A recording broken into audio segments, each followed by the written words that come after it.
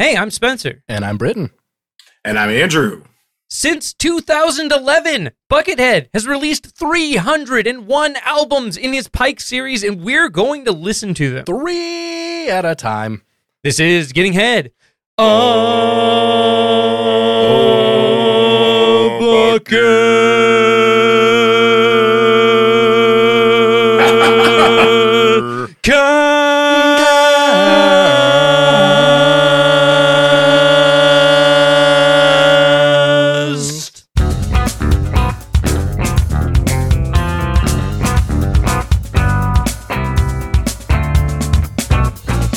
Welcome, people, sheeple, and all those unequal.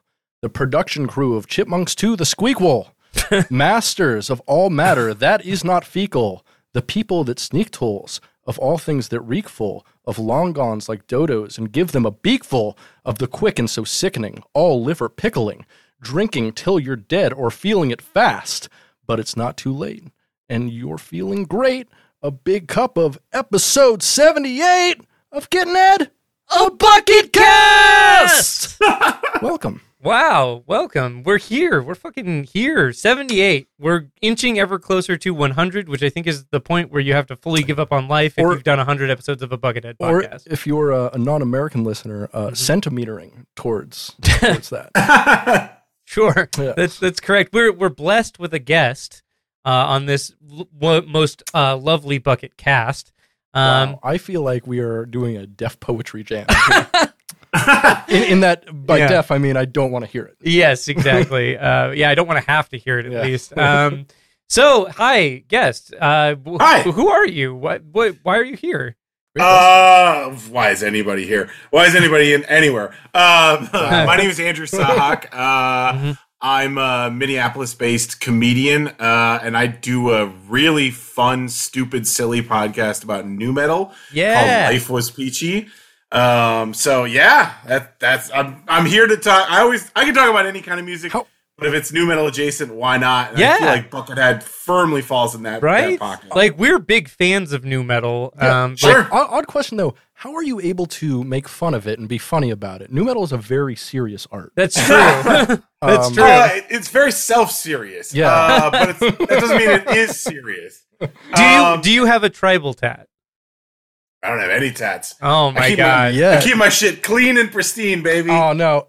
In life, you at least need like the barbed wire armband, or the Godsmack sun around your belly button. That's true. That's true. Or sometimes people get that both of those, and then they also weirdly enough get like a Sublime tattoo, like the Sublime sun. Yeah, on the back. Yeah. All right. Okay. Yeah. Question: Yeah. Is Sublime nu metal? No, but they're from. This is what so. Yeah, no, it's a good question. I think it's tangential. It's tangential. Yes. I feel like one could make the argument that they should be associated with some of those nu metal classics, right? Well, they're kind of they're like 6 degrees of nu metal because like I would consider. I don't even think they're that. I think they're probably like 3 or 4 or less. Well, yeah, because that's the thing. Is like I would consider them very akin to a band like 311. And 311. We did a 311 episode, and 311 isn't necessarily nu metal, but they do make nu metal. And so they are. If you hear Down, if you hear the song Down, I'm sorry, that's a nu metal song. Oh, that's what I'm saying. They're not a nu metal band specifically, but they do and have made nu metal 100%. Absolutely. Yeah. No, I think so. One of the kind of central tenets of Life Was Peachy, available wherever you get your podcast, is that nu metal is not a specific sound. It's not a specific band. It's this idea that like this is the sound, it's exploring established forms and finding new ways to do it. Nu spelled N-U, obviously. Yeah, N-U, yeah. And sometimes if you really want to get crazy, put an umlaut over the U. Oh, we love that. But I mean, like we've talked about 311, like we got a Primus episode coming out soon. Yeah. So like, I mean, it's not like, but we also kind of, I've talked about Helmet on the show. Right. Yeah. We did Faith No More. Yeah. So, we go all over the place. Yeah. Although I wouldn't consider either of those bands nu metal, I would consider both of them very influential to every new metal band, basically. And tangential. Tangentially related. And so, there is definitely a huge line to be drawn between early 90s hip hop and early 90s alt metal and new metal. Like those two things, and that line became that. That line is the Judgment Night soundtrack.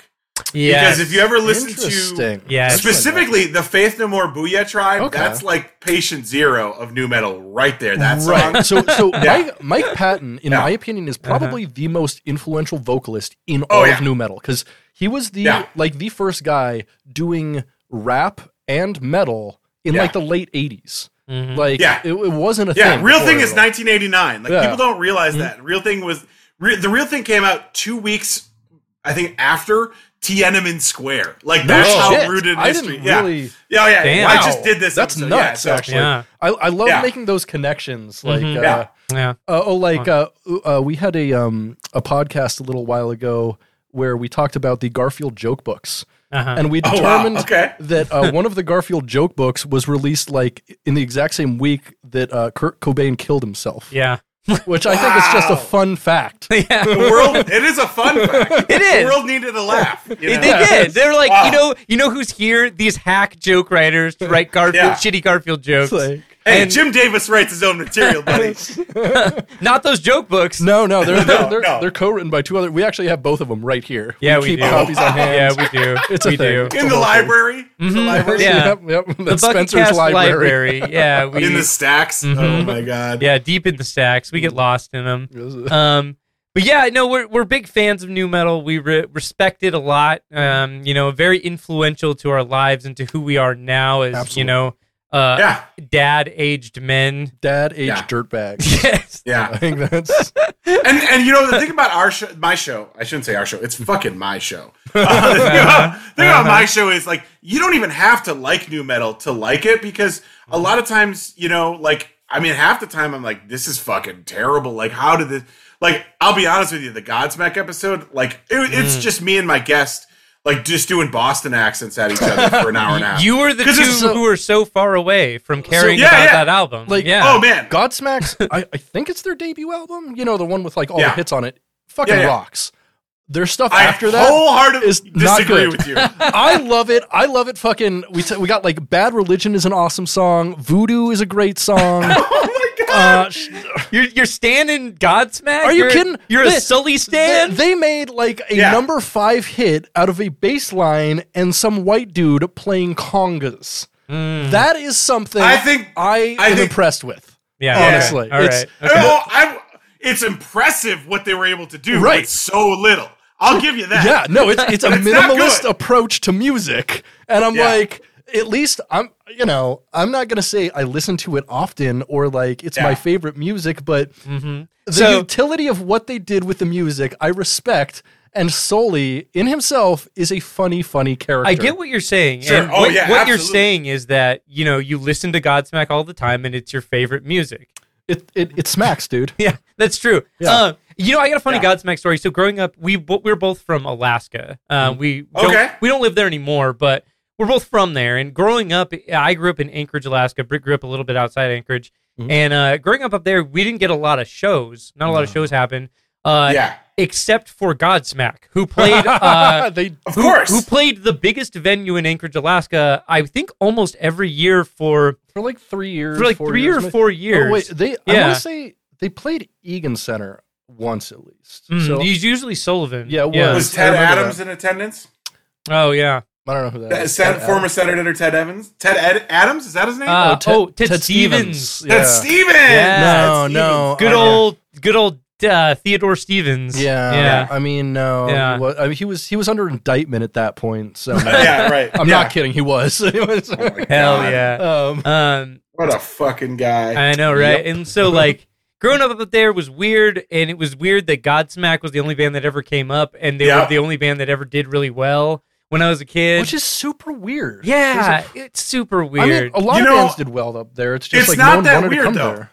It's not that weird, because whatever the venue was, they were smart enough to go, well, who does like a lot of people like, and then like their girlfriend will come too, and it was fucking Godsmack. Yeah, Yeah. So This reminds me of a very successful concert I went to in Anchorage, Alaska, which was a sold-out concert, and it was Bone Thugs-n-Harmony in 2006.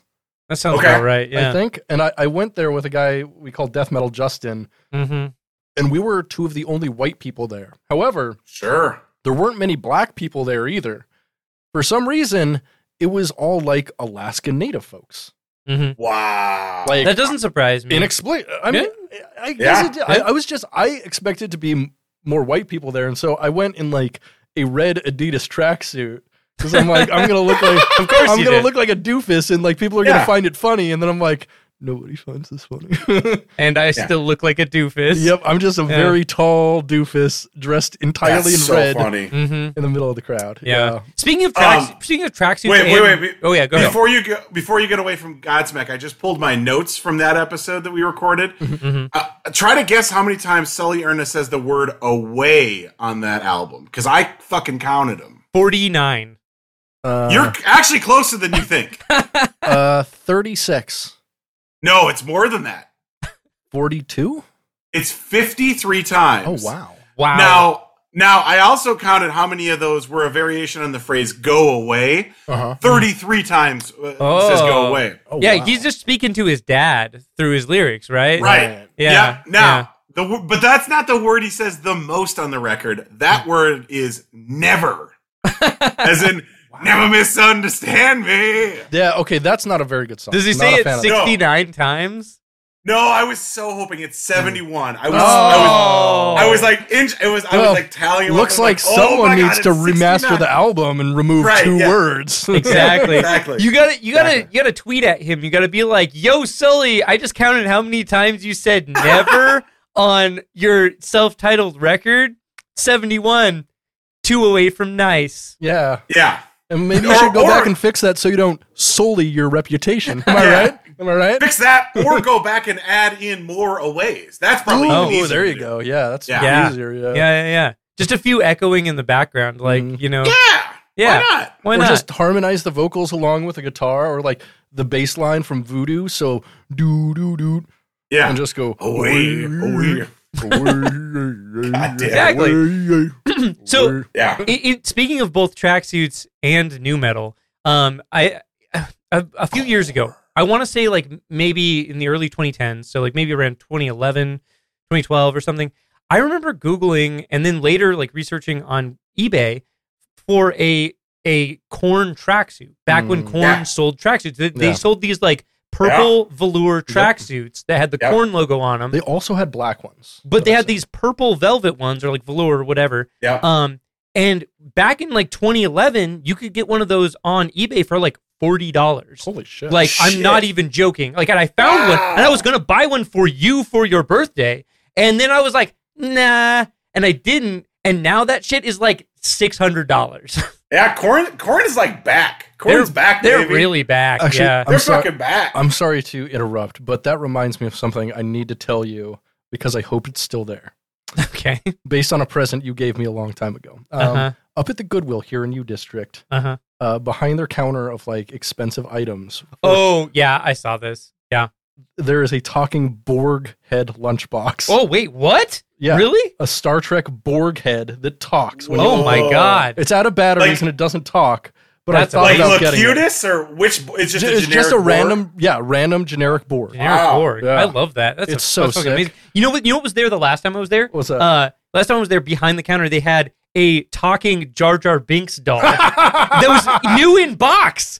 And it was huge. Wow. It was like, I shit you not, it was like this fucking big. It was like gigantic. It was huge. So what you're saying is it was a Jar Jar Binks real doll for me. Hey. That's the name of my... Misa gonna come. That's the name of my new metal band. Jar Jar Binks real doll. Hell yeah. You know John Davis would take a spin. Oh, yeah. Yeah. Oh, yeah. 100%. He's a freak on a leash. Of course he would. Yeah. He's a freak on a leash. He's a freak on a leash. Do you think Jonathan Davis and Garfield creator Jim Davis, do you think they're related? Definitely. I mean, yeah, they have to be. I mean, they're both freaks. That's true. And when you look at it, Garfield kind of is always wearing an orange Adidas tracksuit, isn't he? Oh, God. Oh, God. Yeah. Do you think absolutely. Do you think that the song Daddy is actually about Jim Davis? You know what? Fieldy is actually they were calling him Fieldy because he reminded them of Garfield. Like that's no fucking joke. Really? That's no What? joke. Yeah. Really? That's some deep lore. What I didn't know that. Wow. So I mean, we've done. Recommendation if you haven't done it on your podcast yet, Fieldy's Dreams. Oh, Fieldy's Dreams. It's on the list. Okay, can we please come and be the guests for that? Please? Because that is very close to our heart. We could talk about Fieldy's Dreams all fucking day. So Britt and I have listened to Fieldy's Dreams together at least a dozen times, if not more. Like it's one of those things we used to just like write around and listen together because why? It's why not? mind-blowingly awkward. It's awkward. It's so funny. Yeah. It's so funny. It's really something. It's like it's literally you hear his bass playing and you're like, ugh. and like I bet this guy shouldn't be in a studio. Yeah, and then someone's like, he made like an entire solo rap album, and like you imagine what it sounds like, and that's literally the entire album. Yes. And then he goes, "The freaks come out of yeah. It's so fucking good. ridiculous. Oh, it's so good. It's so good. Exactly. Okay. Yeah. Definitely put that on the book. We ain't out to kill. We don't like to fight. Yeah. The funny thing is, I haven't listened to Fieldy's Dreams in fucking 20 years, and I still remember that shit. Oh, yeah. I've listened to it in the last, 2 years. I think we talked about it, a year or two ago, and I listened to it. I'm like, what? I think one time we were just, really high at your house, maybe 6 months or a year ago, and you just, put it on, and I, was very stoned, and then all of a sudden was like, wait, we listened to Fieldy's Dreams? And then we listened to the whole album. Yeah, that's on brand. It just Fieldy's Dreams happens, It's such a fascinating artifact of the turn of the millennium, where it's just like, hey, these guys made us some money, so let them do whatever the fuck they want, and, right? And I think and it's like, why, And I think maybe one of the most amazing things to me is it's a play on words on Field of Dreams. Right. And it has Are there any songs about baseball? There are literally no two artistic projects that are more different than the album and Field of Dreams. I'm just like, that's true. Why? That's why? True. It's 100% true. Facts. I also like to imagine that he's just Field D's, D's nuts, it's D's dreams. Honestly, Field D's nuts would have been an awesome title. That would have been incredible. That would have been Field so D's fucking nuts. That would have been so good. Should have called it. Everyone would have loved that. Yeah. Shut up, everyone. Oh man. When we actually listened and reviewed the most recent Korn album, and my biggest question about that album was, is Fieldy the one playing bass here?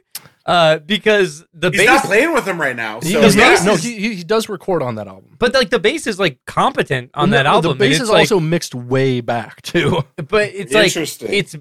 It's more competent than you'd expect. It's also they actually put a low pass filter on it, which I don't think they've ever done in Korn before. Yeah, that's true. That's true. It's usually a high pass. We only need to hear the most trebly parts of the string. Totally.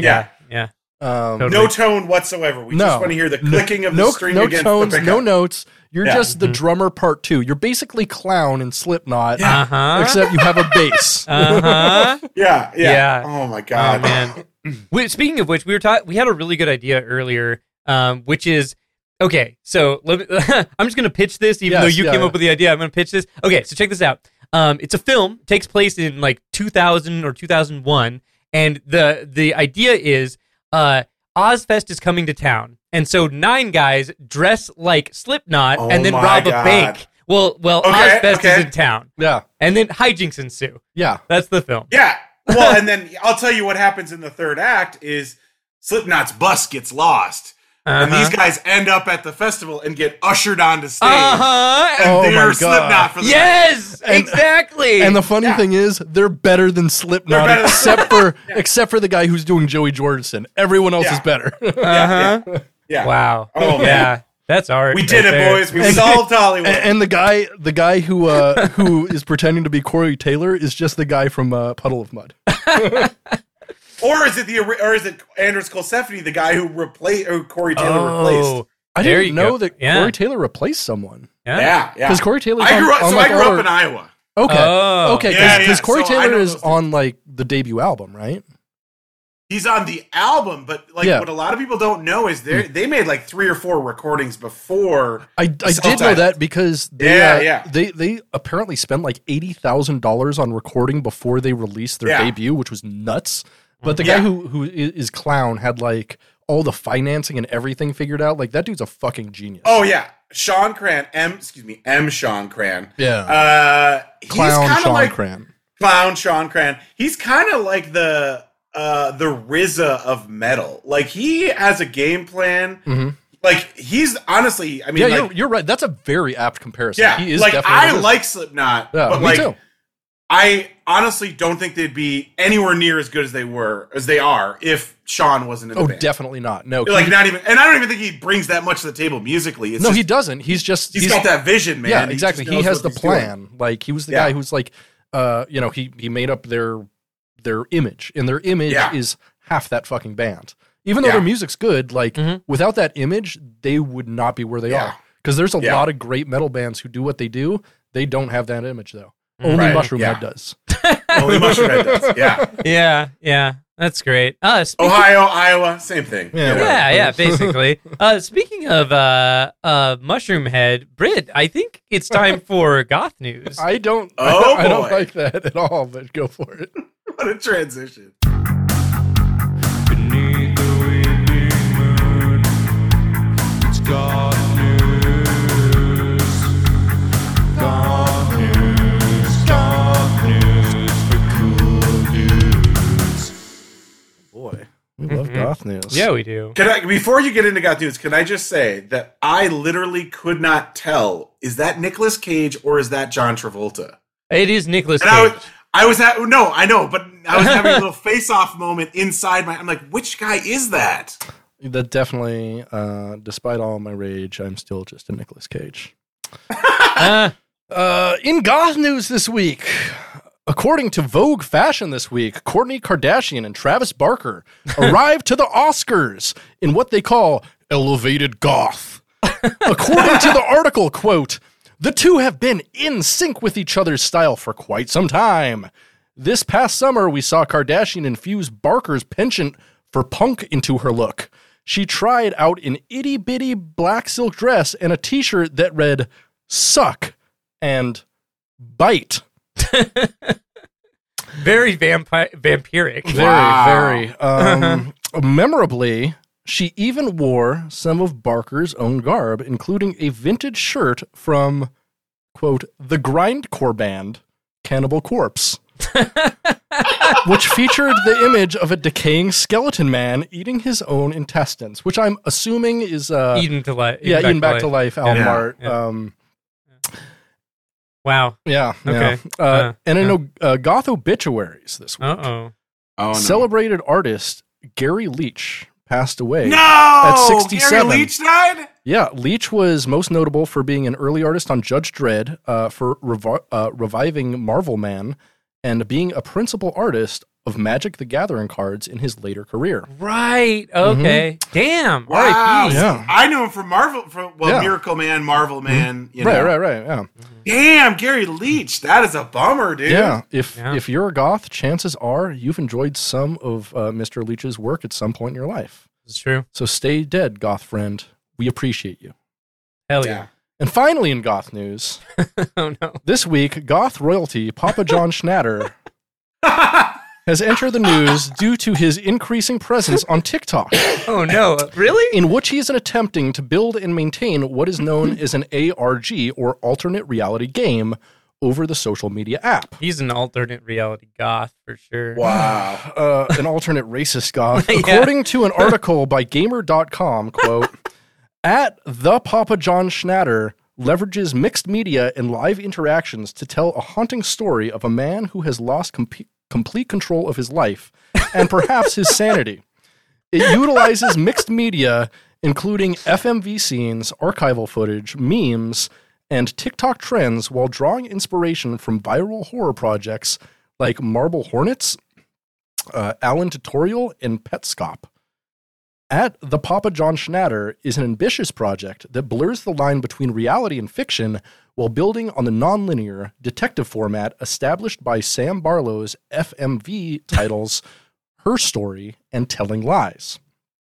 What the fuck? As both the creative visionary and star, Schnatter has created an unsettling reality that functions as both a critique of curator culture and a harrowing peek into the psyche of a socially maladapted pariah with a score to settle and nothing to lose. Schnatter stepped down as CEO of Papa John's in 2018 after he blamed declining sales on football players protesting the treatment of black people in America, causing their stock to fall 30%. He then used the N-word during a conference call. Wow!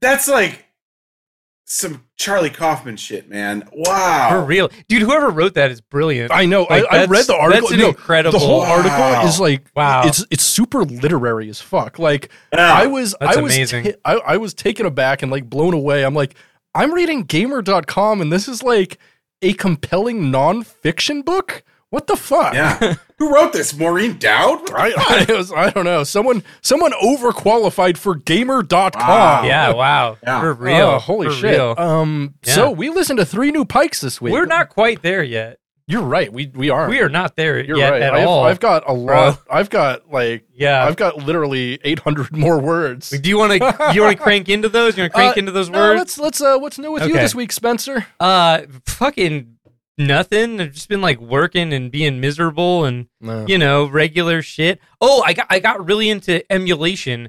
So emulators are cool. Well, I got this gaming PC, right? A buddy of mine gave me a bunch of PC parts and I filled in the rest and made it into a working PC. I actually just bought a 4 terabyte drive I have sitting over there to load more disk image ISOs on. Joe Rogan would really dislike that. You know why? What is that? Well, because he hates PC culture. Oh my god! Wow. By the way, I had to explain to my 72-year-old mother what woke means. Oh, nice. That was a fun conversation. Nice. Yeah. That Nice. was fun. They're just mispronouncing yoke. You know the thing that goes on oxen? Yeah. It's a Yes. Bible reference. It's fine. Don't worry about it. Or the thing in the egg. It's Yeah. right. Yeah. There you go. That's Exactly. all old ladies care about is tilling the fields and eggs. That's probably right. Yeah. So How old do you think my mother is? You said 72. That's old as I fuck, know. dude. No, I know. oh my god. Back 72 years ago, Yeah, before man, electricity was discovered. Yeah, 72 years ago, 1985. Like, Yeah. wait, come on, like that was so long Listen, ago. my dad loves plowing fields. I don't know about you guys. Yeah. Yes. So yeah, I built up this PC. I downloaded a bunch of emulators. I got all the front end shit going, so it shows me all the game boxes and everything. And I got every Super Nintendo, Sega Genesis, TurboGrafx, NES, Game Boy Advance, Game Boy Color, regular Game Boy, Nintendo DS, Nintendo 64, Sony PlayStation, GameCube, Sega Dreamcast, Sony PlayStation 2, and Wii game ever made. And I have them all working in an emulator, or in their respective emulators, but all launched from one front end. It's really cool. Oh, really? There's actually one front end that handles all emulation now? Yes, correct. So, Interesting. actually, I'm using 2 front ends. So I'm using RetroArch, which is a I've heard of multi-emulator. Yeah. But then I'm using a front end called Launchbox, which essentially just shows you big album, or not album art, but game box art for all the stuff. It's fucking sick. Okay. So I'm working on getting a long HDMI cable and drilling a hole through the wall behind me so I can route it onto my TV and then play games out there, baby. Hell So yeah. I've been doing that shit. That's what I've been up to, Glory man. hole for the HDMI cable, HDMI baby. glory hole, baby. Hell yeah. The way you describe that—that's the way an Egyptian scribe would write down the pharaoh's achievements. Yes. Before they put the last stone on the pyramid. Exactly. And he shall be buried with his Mountain Dew Baja Blast and his Doritos Nacho Cheese and his gaming emulation PC. And when he ascends to the heavens and sees Ra, they shall hang. Hang for all eternity. Yeah, exactly. No, I love that. That's great. That's what's up with me, pretty much. What's up with you? Not a whole lot. Just hanging out. doing stuff. Last week we had some real bad news. We have some great news this week. Yeah. Today was our friend Leah's last chemo treatment. Hey, we love that. Hey. Love that. Yeah, hell yeah. That's fucking rad. That is good news. Yeah, so I like that. Yeah, that's a real nice thing. Yeah. We love to see that. We do. Fuck cancer. Yeah. It's dumb as shit. Yeah. It's dumb. Big ups to Leah for making it through. Hell It's a rough time, so I've been told. Indeed. Hell yeah. Well, that's rad. Do you want to Let's bust right on through. Let's busting makes me feel good. Yeah, okay. Bucket fact, Hell yeah. bucket fact, bucket fact, bucket fact, bucket fact, bucket fact, bucket fact, bucket fact. Today we're going to talk about Buckethead collaborator Shin Tarai. Shin Tarai is a Japanese producer who first came to prominence in the music world providing voice samples for a Bill Laswell project called Chaos Force in the early 90s. That's a sick name. Which was a proto-electric grind project on which Mick Jones, former drummer of Napalm Death and Painkiller, also performs. Huh. That's kind of sick. Yeah. Okay. The first time Shin would work with Buckethead is in 1999 on the album Unison, which is under Shin's name, co-produced by longtime Bucket collaborator Bill Laswell as well. Buckethead played on a few of the tracks and wrote 2 of the 7 compositions on the album. It should also be noted that Synth God and Buckethead collaborator Bernie Worrell also appears on the album, writing 2 tracks and contributing organ, synth, and clavinet. After Unison, Shin would produce an album made by Bill Laswell-led trio of Japanese musicians called Soup. Whoa, that's such a good name for a band. That's a great name That's for a like band. honestly the best name for a band I've heard in a long Their time. 2 albums are Soup and Soup Live, which is awesome as fuck. Why not right? Soup du Jour? Yeah. Come on. Because Soup Live is fun. I don't know. Because Soup du Jour was probably the 3rd album they were planning that they just never made. Okay. But I mean, for a live album, though, particularly, that's a really good name. Right. So, Yeah. unfortunately, I was actually completely unable to find copies of Soup or Soup Live online. If you can find either of Like, them. imagine searching for that. That seems like... Dude, like... Yeah. And the thing... Forget it, dude. I'm so good at finding, like, weird, shitty music and, like, obscure stuff. And, like, this one is just goddamn impossible. Yeah. I can beat that, actually. Yeah. When I was researching an episode for Life Was Peachy, I had to look up Cold's self-titled album. Oh, God. I can forget it. Oh, my God. Not possible. Can I give you an album that I've been looking for forever? Yes. That has been Same. destroyed by the internet. Mm-hmm. Wicked Wisdom's self-titled original album. The Oh. first one. It's impossible It's to impossible to find. It doesn't exist anywhere. I've been looking for it for years. Probably a decade at least. Jada Pinkett. Huh? It doesn't even exist on Yeah, YouTube. the second one's everywhere. one's there, Yeah, the but second like one's the everywhere. first album is nowhere. It just goes to show you just how fucking powerful Scientology really is. Right? They can scrub Jada Pinkett's album. Dude, I mean, Oh my God. they had a Yeah. harder time scrubbing Wicked Wisdom self-titled than fucking Shelley Miscavige. Oh my God. I mean, people have fucking seen true. the Wicked Wisdom album in public more Yeah. recently than her. Yeah, No, that's true. what, That's you know what? true. They're keeping her alive, and they're just torturing her by playing Wicked Wisdom Uh-huh. at full volume. There you go. There you go. They're alternating out with that and Juliette Lewis and the Licks. Oh, yeah. No, thank you. No thanks. Anyway, then in 2004, we see the formation of a group called Shin E, a group whose core exists of Shin Tarai, Bill Laswell, and Buckethead, as listed on the cover of the album. This is a different, more beat-based approach where although guitar and bass play a central role in the beat, they take a backstage to the overall production and mostly play in the pocket, which is an incredibly rare thing to hear from Buckethead. True. Honestly, if you want to hear Buckethead at his most subdued guitar playing, this might be the album. All right. Like, aside from the stuff where he's, like, intentionally doing something either, like, very post-rocky or very ambient, like, he is just playing for the bass and the drums here, which is something I just don't hear from Buckethead. And it's pretty cool to know that he can do that. He just chooses not to. Mm-hmm. So in 2007, we see the return of Shin E with the album Light Years. Mm-hmm. This time with a ton more guests than the first album and a notable lot of vocal stuff. Mm. honestly, this is what I'd recommend most out of Shintarai's collaborations with Buckethead. And Buckethead. And whoa! What is this? Holy shit, bro! Out of all of Shintarai's full discography, I think this is like his most complete, interesting work. Okay. I listened to the whole thing, which I usually don't do with stuff I'm just doing bucket facts about, but it's almost like a Bill Laswell take on like 90s British trip hop and acid jazz. Okay. I like some of that stuff quite a bit. Me too. Yeah. So it's like a Bill Laswell treatment on something between like Red Snapper and Massive Attack. Such a big fan of Red Snapper. That band slaps so hard. No, it's really good. Highly recommend it. Highly groove based and very vocal, although not a lot of lyrics. So it's a lot of like, black women with huge voices go whoa whoa whoa. That's very Red very Snapper. 90s, very nice. Yeah. It reminds me. It's also very like Happy Mondays ish too. Yeah. Yeah. It's got a lot of like flavors of like maybe Air, Jamiroquai, but definitely with like a Bill Laswell spin on everything, like very bass and rhythm approach. Okay, question: Is Jamiroquai basically the anti-Buckethead? Wow. Interesting. He wears a bucket hat. Yeah, I know, right? But at the same time, like, I mean, because he sings, shows his face, and wears the hat, so it's it's kind of the opposite. They're both so cool. Like, I feel like the anti-Buckethead is going to be someone who. Wait, did you just say the guy from Jamiroquai is cool? He's cool. Dude, he's cool as fuck. He's cool, dude. Man. Come on, everyone in the '90s wanted a floating floor. Like, you can't deny that. That's fair.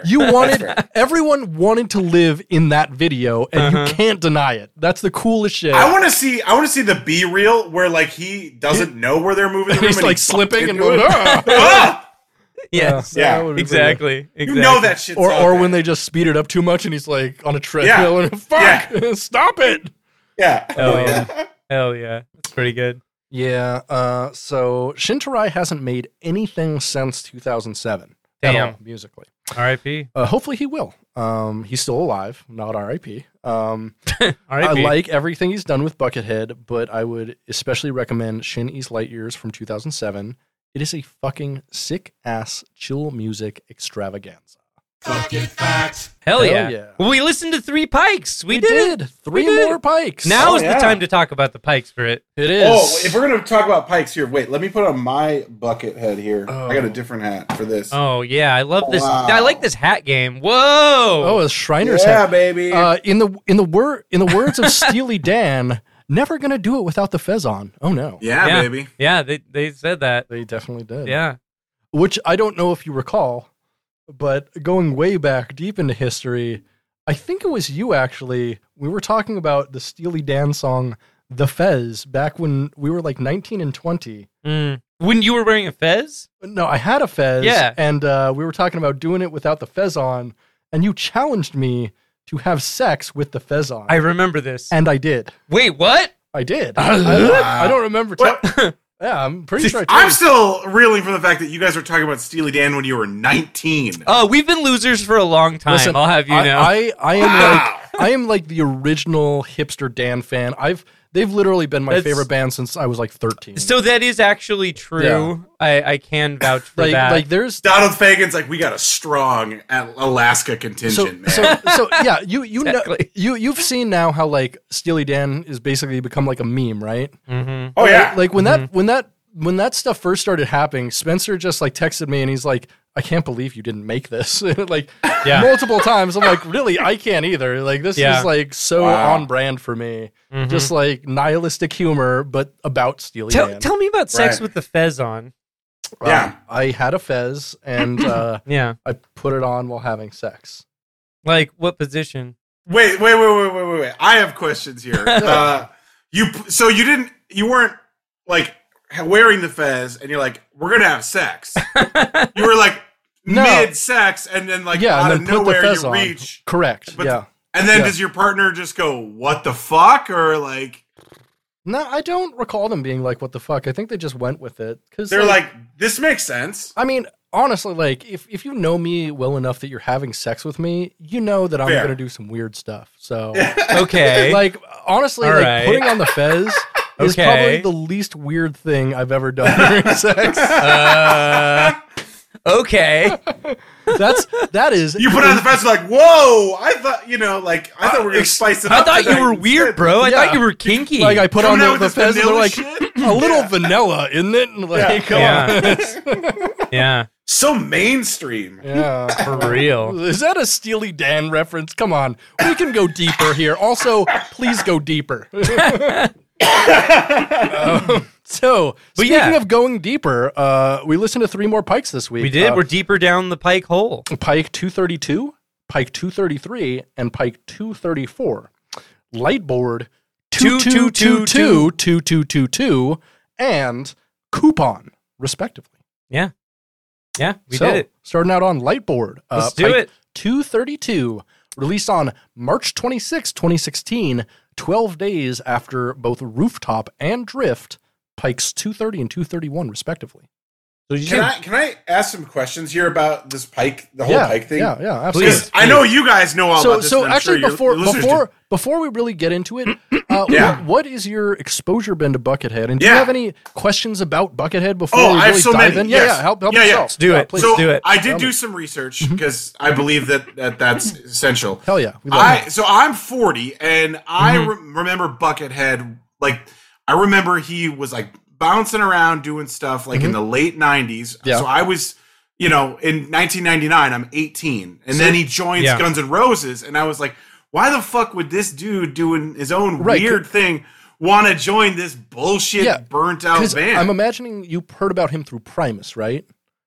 No, really? So I never listened to Primus. Like, honestly, until I did the episode about fucking Antipop for Life is Peachy. Jesus Christ, this never fortunate motherfucker right here. I know. This is what CCR's Fortunate Son is about. It is. Yeah. Literally. Yeah. Really, they wrote this song about, for sure. Hashtag blessed.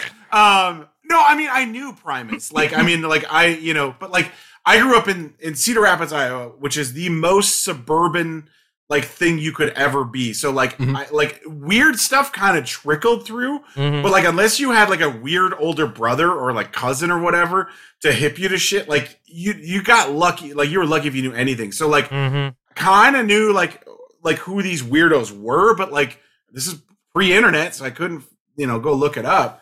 So it was just purely whatever I could stumble across. So I didn't know anything about him being involved with Primus at all. I just but I knew he was just somebody I knew had a copy of some CD of his, or maybe a Guitar World magazine. Guitar. Yeah, exactly. Yeah, but that was all I knew of him. And then Guns N' Roses had listed him. I was like, why would this dude who clearly is the shit want to have anything to do with these fucking losers in Guns N' Roses? That's a great question. Money. I know. Yeah. Because, I never saw, even, at the height of, Appetite, all that, I was like, these guys fucking wank, dude. I was saw through Axl's bullshit so hard. So then, I was like, Chinese Democracy, yeah, that'll happen, sure. And then it fucking did. It did. But Dr. Pepper did not give us our free Dr. Pepper. Yeah, exactly, yeah. But, fucking, in their defense, they also, they denied one specifically to both Slash and Axl, which... You got to give him credit for that. Yeah, absolutely. Yeah. As long as Duff gets his, I'm cool. Right. Yeah, that's true. Yeah, but yeah, so I don't why. I have so many questions though, because I don't know why are they called pikes? Okay, so they're called pikes. Up until the mid '70s, there was a boardwalk amusement park in California. Okay, I think in Longmont or close to where Bucket lived, out on a pier, and they called it the Pike. And so, as you might notice on all of these albums, it says Buckethead Land at the very top. Yeah, I've seen those. Yeah, and so Buckethead Land is the imaginary amusement park that is much like Disneyland, but it's based around Buckethead, his songs, and things like that. And so, basically, the idea this is fascinating. Is that the Pikes are just different amusements within Buckethead Land. And because they're solo works, it's like him building his own imaginary theme park. Yeah, exactly. Okay. This ties into a question I will ask you later about Buckethead and his fandom. Let's do it. Okay, and the other question I had is, so the drums I'm guessing are programmed. Yes, all of them. Yes. In the Pikes. Yes. And is he playing bass on them too, or is it So Actually, interesting. So maybe the albums this week are the first time I've wondered if the bass is programmed. Yeah. Because most of the time you can definitely tell it is someone physically playing it, most of the time just with a pick. Okay. But there were some times on at least one of these albums where I was like, this 4/4 meter is way too exact to not be programmed. Yeah. Fascinating. I can see that, yeah. But yeah, so it's either him or his producer, Dan Monty, who's programming or playing bass. Right. We don't actually know, but so, it's one of them. Right, and so Dan Monty and Buckethead are the two guys who have made all of these pikes together, from what we know. Long-time collaborators. Yeah, long-time collaborators. Dan Monty originally met Buckethead when he was a studio engineer for Guns N' Roses. For Chinese Democracy, and Dan Monty now is the lead guitarist in Serge Tachyon's band. Oh, okay. The System of a Down. No. The Serge Tachyon's like flying. Yeah, C word. Flying Burrito Brothers. The C word is in there. But yeah, so he's a circus. Sure, circus is the C word. You dirty circus. Yes. So yeah, it's I forgot my train of thought. Sorry, bud. Yeah, you're talking about Dan Monty. Yeah, and how he Dan plays Monty. So yeah, Surge. They have played everything together, and Dan Monty is credited in his bio in his website as being bass/producer/programming on all of the pikes, but we don't know what specific pikes he plays on. Right. Oh, okay. So because there are definitely pikes where it's obvious that Buckethead is playing bass. Right, like anything with slap is going to be Buckethead. Yeah, because up. I mean, there's videos of him playing slap bass live. So it's like, whenever we hear that, we're like, oh, it's definitely Buckethead playing bass. Basically, anything I think with a very strong counter harmony where it sounds like a P bass played with a pick, I think that's Dan Monty. I can see that. Watching him play with Buckethead live before, he's got a very good sense of counter harmony, and like he plays bass kind of like a bass player, whereas Buckethead more just plays roots and like sometimes chords and stuff. So he doesn't play exactly like a bass player. He plays like a guitarist playing bass, which is cool. And it is cool. Can I just say something from one person recognizing another? You guys are fucking nerds. Oh yeah. And I say that because I'm the same fucking way. Listen to the way that Fieldy plays his fucking bass. It sounds like fucking ant antennas. We're on episode 78 of describing albums without ever playing music. Describing albums no one's listened to without ever playing them. It's like we could play all of these albums on the podcast and never get in trouble because no one's ever listened to them. And nobody's listening to the podcast, so we just don't care. Fuck it. Fuck it. Fuck it. We're nerds. Fun, We're doing it. We're doing it for its own point. It's its own point. For the kids and shit. For the culture. For the culture. Yeah, we're like Jeffrey Epstein. We do it for the children. Yeah. Do you? Oh my god. Man. Yeah. So each of these pikes, they're around 30 minutes long. They're all around 30 minutes long. Yeah, the shortest one clocks in at like 26. The longest is like 34, 35. Okay. Do you think they're all single takes? Like just get in there, not necessarily. No, some of them are. A lot of them are. Okay. Some of them are far too complicated to be single takes. Yeah, because he's cranking them out like every day or 2 days. It depends. It really depends because I mean, although all of the albums we're listening to this week were made in a period of 16 days. Yeah. After this last album this week, he takes like a 6.5 month break. Given he was on tour for most of that time, but like. Sometimes when he's on tour, he just keeps releasing shit. So, Jesus, it's pretty wild. It is. And are any or all of them or none of them available as a physical product, or are they strictly? So the first great question. Actually, most of them are at one point made as a physical CD. However, it is a hand burned CD with art made by Buckethead. Yeah. I want to say about. Like a half dozen to a dozen of them have come out on LP.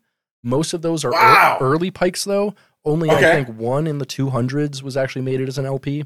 So like they are made physically. However, most of this is entirely done digitally. And if you want to hear the Pikes in any sort of reasonable time, you listen to them online. Because there's a weird thing with Bucketheadland.com and his shipping on all of his stuff. Some people have ordered CDs like 2-3 years ago and they just never came. Some people order CDs and they come a week later. It's a weird thing that's like kind of a point of contention. It is very known in the community, though. That like Justin Beck from Glassjaw. I'm still waiting on my copy of Kiss Kiss Bang Bang, Justin Beck. Oh shit! Yeah. Well, they're playing like a festival this year. They're like reforming. Go find them and fucking. No, Glassjaw is like, it's not a band. It's a merch company that sometimes makes music. That's true. Mm-hmm. Yeah. Yes. Yeah, there's a few of those out there these days. Yeah. And I love the music they make, but whatever. Fuck it.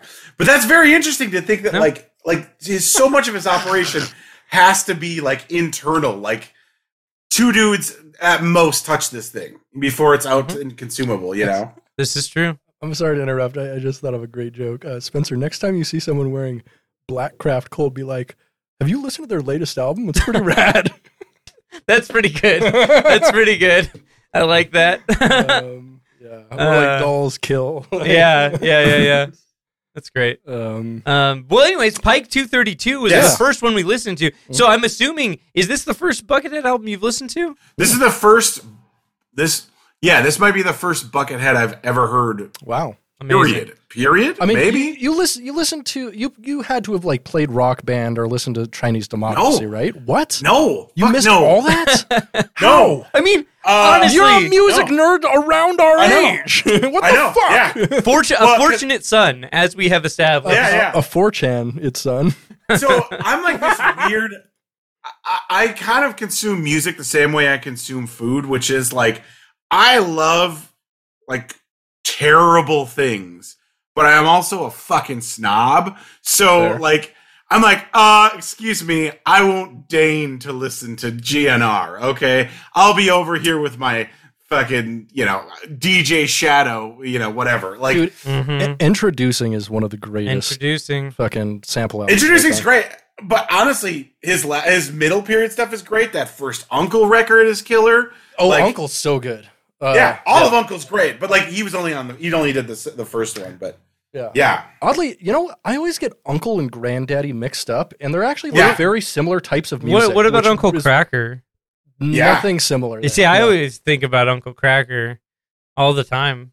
Isn't it interesting that like Kid Rock is a joke, and then there's a dude who like has to be like B-level Kid Rock, and it's Uncle Kracker. And it's weird because like the one who's much less of a white stereotype is called Cracker, and I don't get it. It's true. Yeah. It's true. Be careful, we're gonna get kicked off of Twitch. That's true. Hassan you're got not kicked off for a day on that. Yeah, you're actually not allowed to say that word on Twitch. But in reference, we were talking about something here. We were talking about a very specific We're talking about person. Ritz and putting on the Ritz, I guess. By Taco. I miss Cheese Nips. They retired them and they're never going to go Cheese back. Nips are so much better than Cheese Its. I know. Everyone loses their shit for Cheese Its. They're wrong. Cheese Nips, baby. Yeah, right? Cheese Nips. Yeah. This album's pretty Cheese Nips. I thought it was pretty all right. Yeah. It was pretty Cheese Nips. It was. I mean, it wasn't that cheesy though. It wasn't that cheesy. It was no. So it's just 3 tracks, and all the albums this week are less than 4 tracks.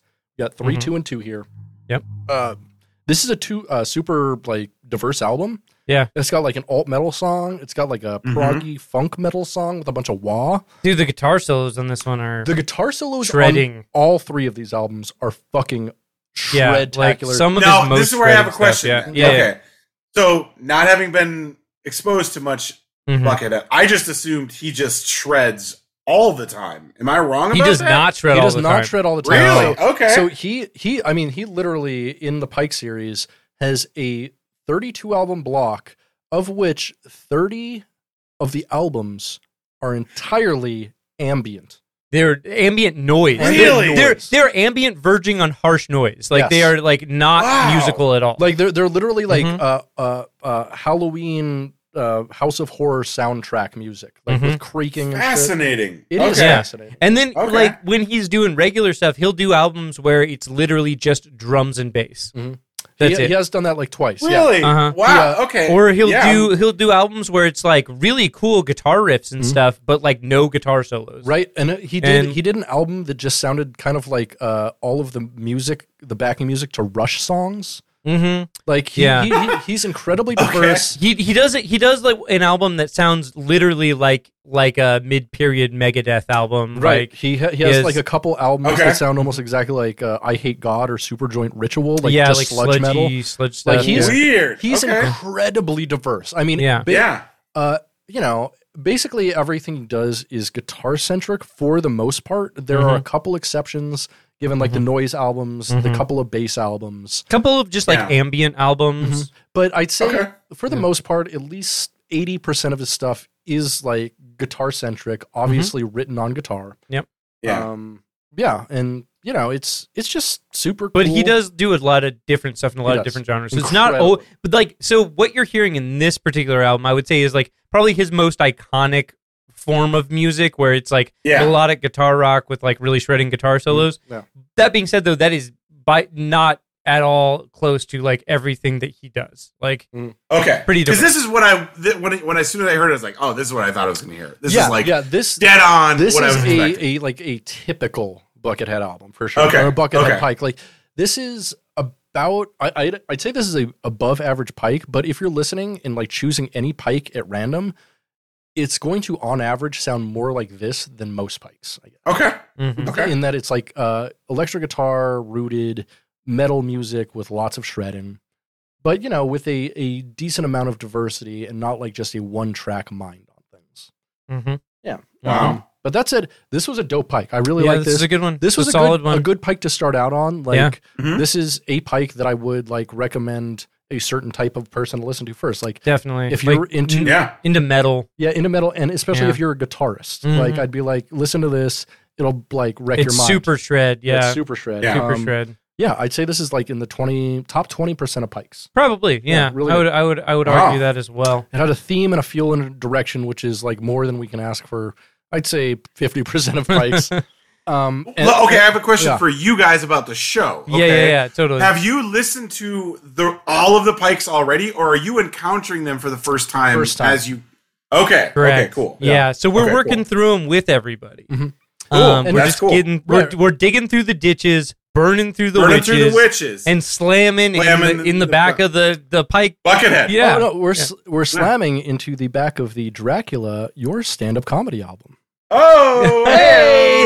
Who does their Oppo research? What's up? Wow. What's up, everybody? All right. Who read ahead? Okay. Yeah. Nice. Thanks. Wow, what a deep cut, Britt. Available on vinyl anywhere you buy it.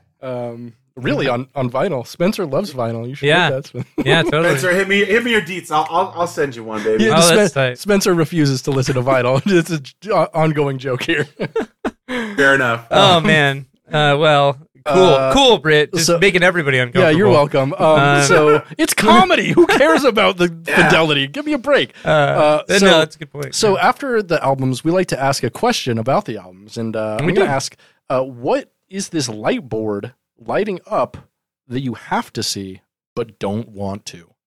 Oh, wow. That's you know what it is? It's like when they turn the lights on after the show. You know, and then like you see everybody in full lighting, and you're like, and you see that someone took a giant dump in the pit, like at the Turnstile show. Exactly, exactly. That happened, and it got on stage. And, yeah. If you're out, if the pit pooper at the Turnstile show is out there listening, hit us up. You can come on anonymously. Yeah, I was going to say anonymously. We just want to talk. Yeah. Yeah. Can I blow your mind about Turnstile? Because this is what a friend of mine said to me. Okay. So I was like, I can't tell if I like it or not. And he's like, here's how you understand Turnstile. It is a hardcore version of Third Eye Blind. That's not wrong. That's not wrong. They're hardcore. I love it. But they have such good pop sensibilities that like I listen to the album like I get what they're doing and I like it, and then I listen to it again. I'm like, no, I love this. This is absolutely good music, and they made me feel a certain way that was like conflicted at first, but then it grew on me, and I'm like, no, this is actually just good. So they're great, and they have songs about having sex with women when they're on meth. We love that. That's speaking of having sex with women when we're on meth. Pike 233, 222, 2222. 2. It's 8 twos in case That's you were correct. keeping track. Yep. Jay-Z had a song called 22 Twos. Oh, Which is a dope jam. Yeah. Yeah. Jay-Z's great. He really is. Hova. Yeah. Hell yeah. I like most stuff up to like Blueprint. When he gets into his pop Beyonce stuff, he gets real terrible. Real unlistenable. He's like, hey, I could be like Nas. And I'm like, yeah, what Nas did was not great. And then he does exactly what Nas did, and it's not great. And also, Nas like hated on him for doing it too. Exactly. Well, yeah, because that's the thing too. Is like they hate each other. I'm like, you're literally like the same artist, guys. Like, come on. Like, I used to like you both, and now you make dumb music. Come on. Yeah. Although, Illmatic 2 was awesome. I really like that. The original Illmatic, maybe my favorite hip hop album of all time. It's really incredible. That's very It's a great storyteller album. Oof. So fucking good. Yeah. Such a banger. Love that shit. But anyways, 222. 222. Released on March 26, 2016, 12 days after Rooftop and Drift, Pikes 230 and 231 respectively, and the exact same day as Pike 232 Lightboard. Wow, same day, huh? Same day. Yeah. Wow, that's tight. Same day delivery on Pikes. Exactly. This one's just split into 2 tracks: 2222, 2222, and 1111, 1111. Wow. Yeah. Okay. This one is really solid. It's in the same vein as the one before it, but less sludgy, more like melodic, more guitar-y. Yeah, a little. Yeah. Maybe a little less diverse, but like a little more focused on what he's doing. Yeah. So it's the 2 songs are pretty distinct. The first one is like kind of more of a mid-paced alt rocker with some cool riffs, string skipping, some cool sliding riffs. That was really cool.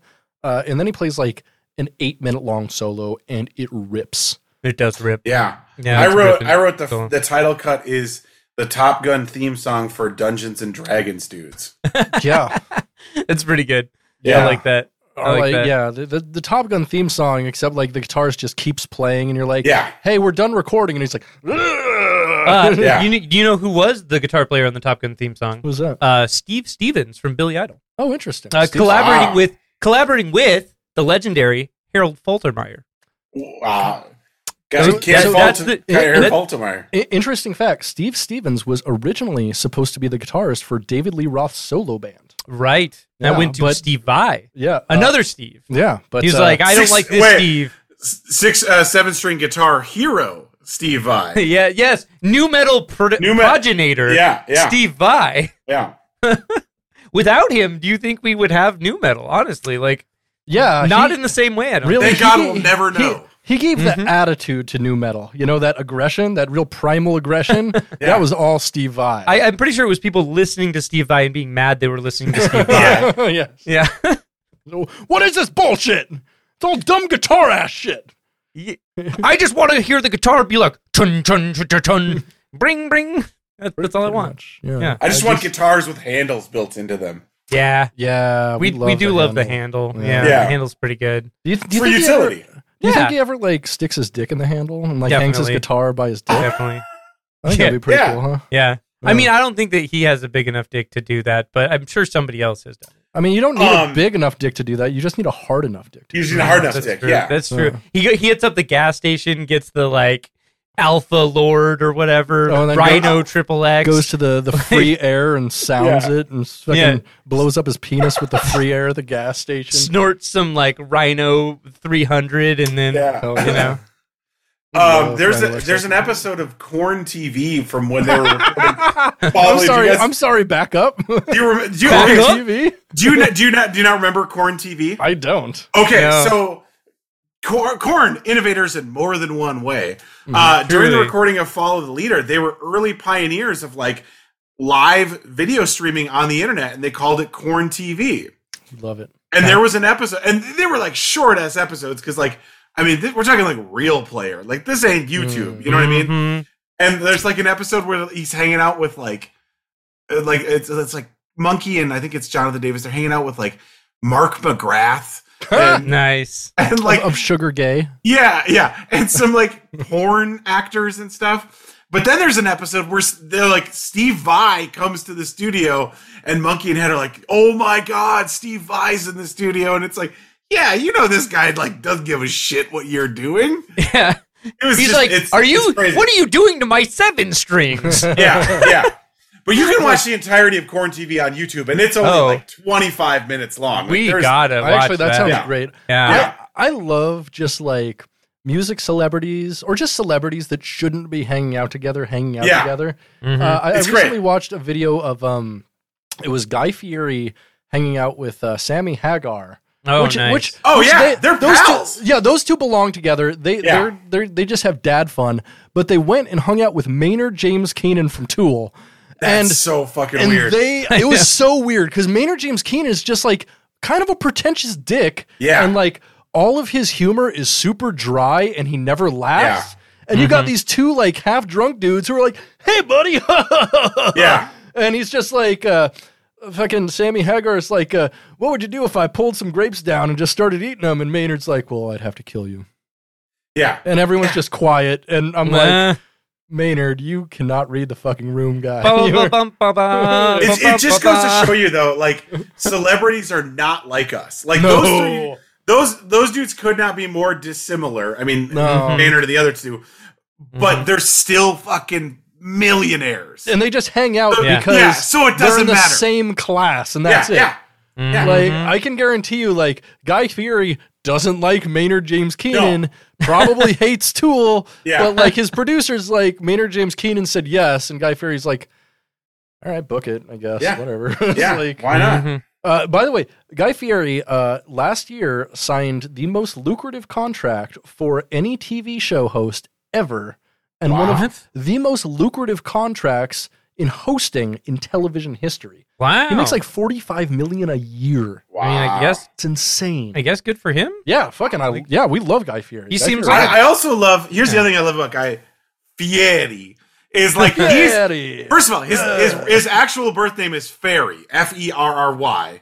His parents, like he is Italian, but like somewhere along the line it got changed to Ferry. And so he's just like, no, I'm bringing it back to the Italian, Fieri.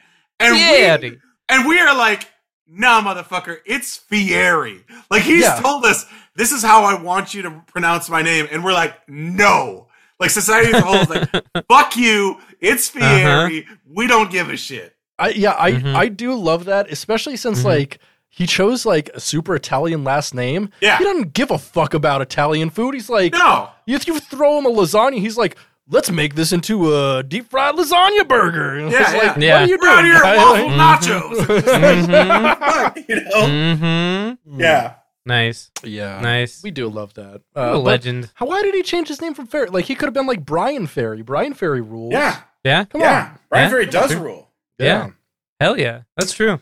This is a pretty solid Pike. I would say it is a less interesting version of the previous album, but it is very much in the same vein. You know what? I actually liked this one more. Interesting. Like, it was less diverse for sure, but at the same time, as I said, I felt it was like much more focused. Okay. Like, he had the blinders on, and he just made 2 really killer songs.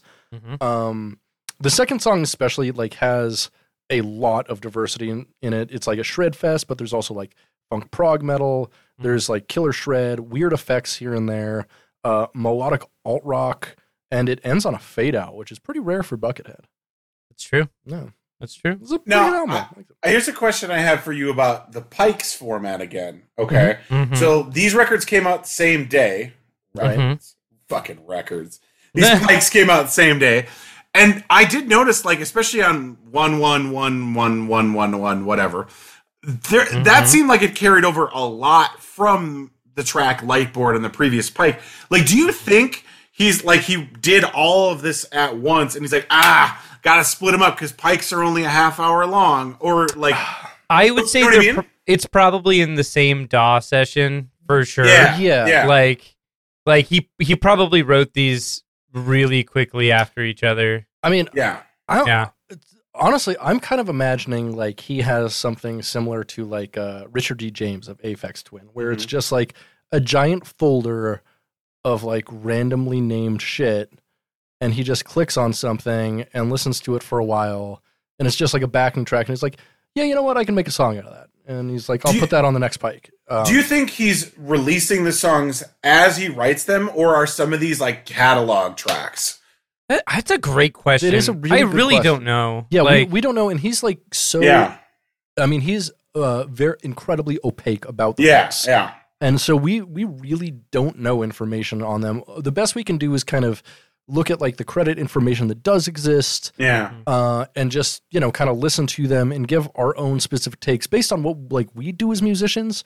Mm-hmm. But like, I don't know, Buckethead does stuff super differently. So yeah, I don't know how much we can talk about that. Sure. Yeah. No, I mean that like the fact that you don't know is just as interesting as knowing the actual answer. Right, because I agree. Yeah, it's one of those things where up until like Pike 30 or 40, he actually released them physically, usually with like booklet art and like credits on them, and so we actually had an idea of like who was doing album art, who was doing the different instruments, who was doing production and programming duties and all that. However, at some point, probably in like 2016 or 17, he just stopped doing that entirely. Wow. And so, we just have to guess on most things that don't have like a real album. There we go. Yeah. What a fucking wizard. What a wizard. Yeah, he is a wizard. That's for sure. Definitely a wizard. Big wizard energy. Yeah. I mean, like, mysterious. That's a wizard quality. Really good at something. Another wizard quality. Yeah. He wears a hat. Wears a hat. Quality. Huge. Yeah. Huge. There you go. I mean, those are really all you need to be a wizard. So question about this Pike. Mm-hmm.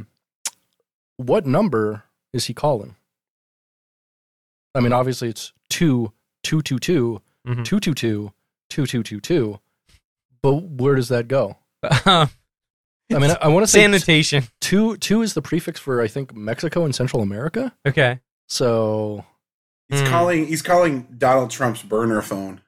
Oh, interesting. He was the one who was talking to on January 6th for those 7 hours. Obviously. They don't have the call logs. Obviously. Yeah. He was like, who's going to have a take that's going to help me in this situation? Yeah. Buckethead. Absolutely. It's either he calls on Buckethead or Kid Rock if he needs advice. Yeah, that's true. Those are the two. Those are the two. The two big rockers. All right, moving on. Buckethead seems like the type that if Chris Rock, or not Chris Rock, if Kid Rock tried to talk to him, he would probably just say nothing and walk away. Yeah. I don't think that he would engage with Kid Rock at all. Like, I think those are the sort of personalities that make Buckethead uncomfortable. Yeah. And part of the reason he maintains the mystery that he does. Kid Rock is like the anti-Buckethead. Yeah. He kind of is. Yeah, he really is. You know what Kid Rock is Kid Rock is Ted Nugent light. Yeah. Yeah. That's literally all he is. Yeah. Yeah. Didn't he do a commercial for Coors too? Coors are, people don't realize this. Coors are fucking Nazis. Like they're Adolf Coors was a Nazi. His name is Adolf. I have listened to that episode of The Dollop. Yes. Yeah. Absolutely. Yes. Yeah. Yeah, no, Kid Rock's like, fuck yeah, silver bullet, baby. Mm-hmm. Yeah. Jesus. Do you think you could kill a werewolf with Coors? Conkinane has a bit about that. It's a great question.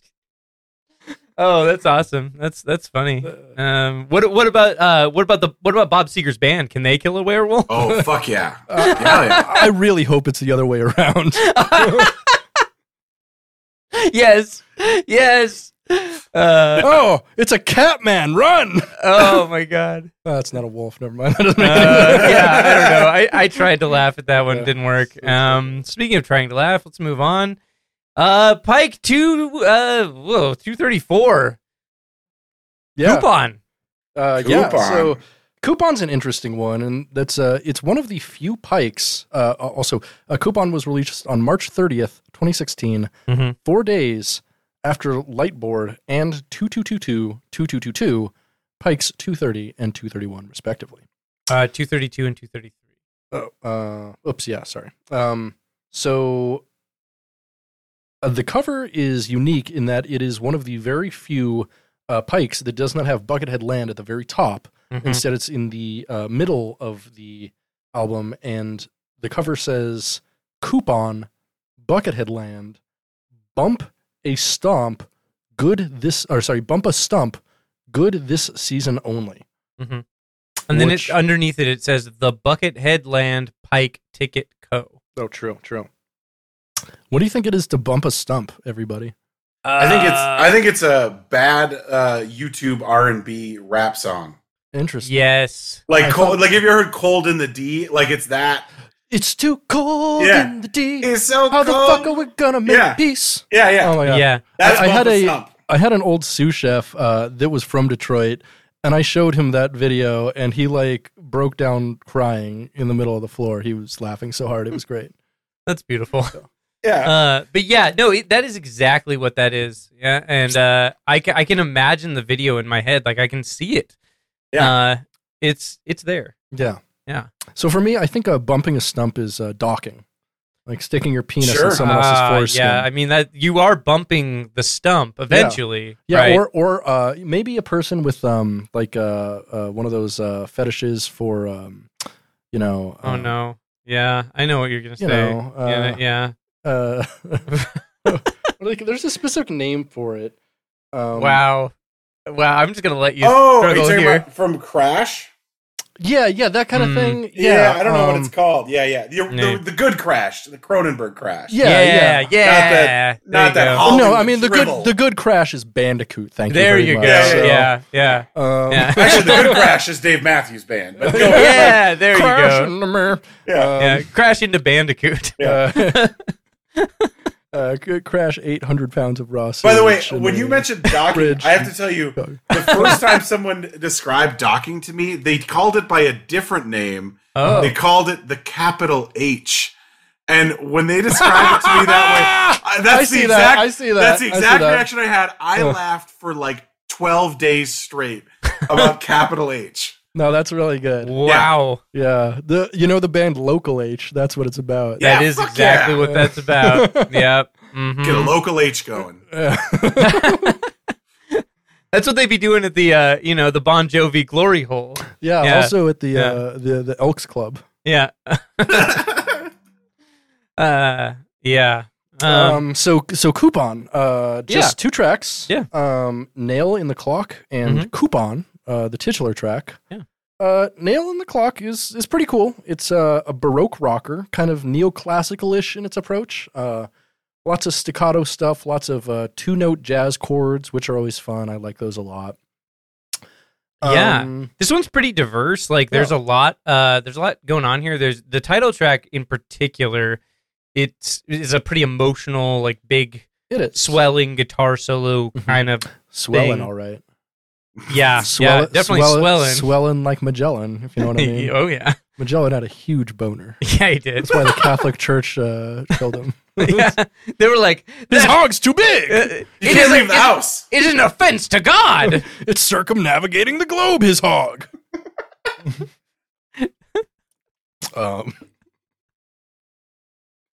So his hog is circumnavigating the globe.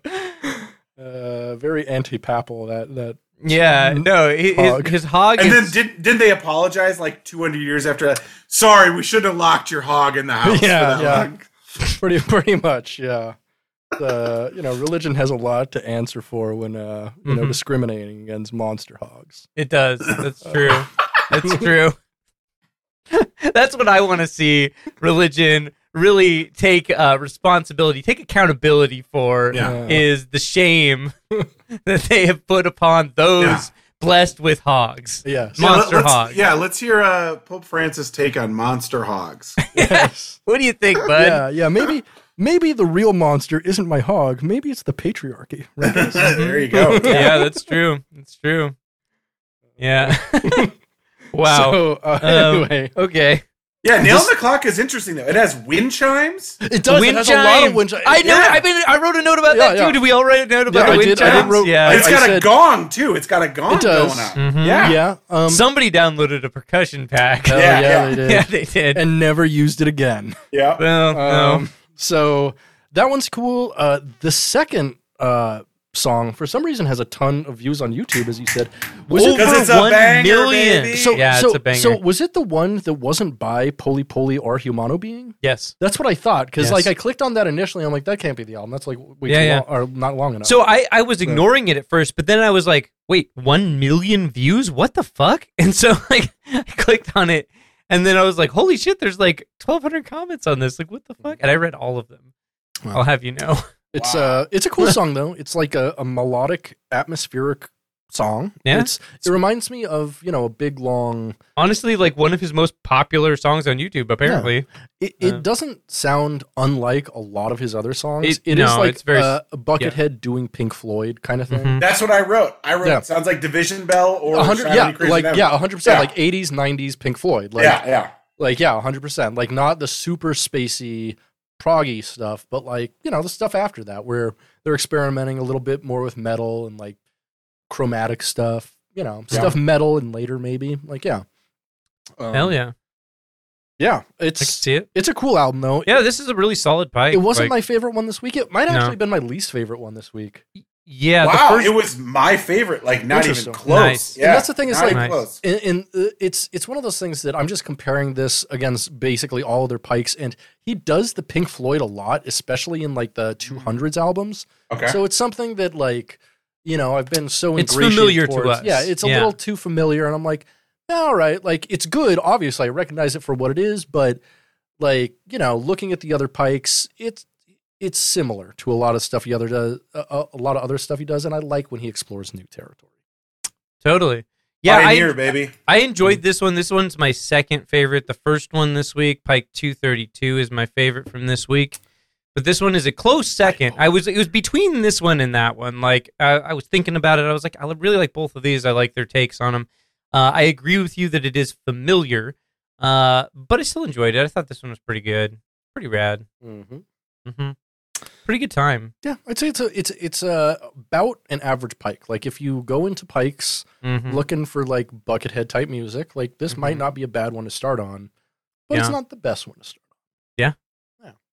Agreed. What's the last coupon y'all used? Whoa. Oh, you know what? I signed up for an app from Safeway just so I could get a coupon on vegan ice cream. And that was about 2 months ago. Well, you know what I did though? What's that? Is I generated a fake dummy email to sign up to get the coupon for vegan ice cream, and then I deleted that email, so I no longer get their emails. I only wanted the coupon for that. Hack the system, bro. Fuck yeah! Hack the planet, baby. Yeah. 1995, Hackers, starring Matthew Lillard. Other people. Oh yeah, he's in that, but Johnny Lee Miller. Yeah, there you go. That's what I'm talking about. Do you have any emails that aren't dummy emails, Spencer? No. Yeah, but like, so one of the things you can do on the iPhone is you can generate fake emails. Which is pretty handy. I use it all the time for signing up for dumb shit and then deleting them. I'm like, haha, you nerds, you can't contact me anymore. It's pretty good. Yeah. Feels good. That's always fun. Feels good. Yeah. Last coupon I used was it was like $1 off when you get 2 or more Haagen-Dazs. Oh yeah. Speaking of Monster Hogs, Monster Haagen-Dazs. Oh boy. Yeah. Monster Hagen DOS operating system. Oh, there you go. Yeah. Microsoft does. That's a good night. Yeah. MS-DOS and a Monster Hog. Resources. Yeah, there we go. So that's the next move for my emulation box, is actually getting up every DOS game ever made going in the emulator as well. So dude. I'm going hard. Going hard. Yes. Yeah. Are you getting hard? Because it sounds like you're doing that too. Yeah. Oh yeah. Oh yeah. Monster Hogs, Monster Haagen-Dazs, DOS box. You don't DOS boot. You don't. There you go. You don't want to know what he's gonna do when he gets Math Blaster. Number crunchers, bro. Oh yeah. Yeah. It's gonna be greasy up in here. Yeah, hella greasy. All right. Okay. All right, you guys. Will you all take a journey with me? I would. Yeah. Where to? It. We're going into the Bucket Void. Statements from the Bucket Void.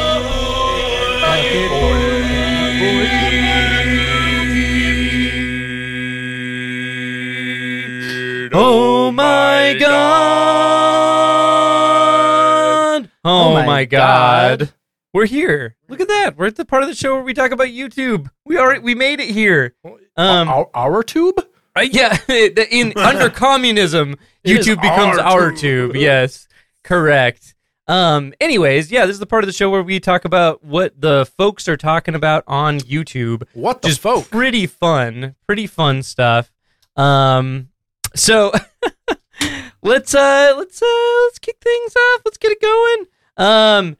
YouTube user Matt London says 2 years ago, "Sweet Mother of Mary." Now, you hear this expression a lot.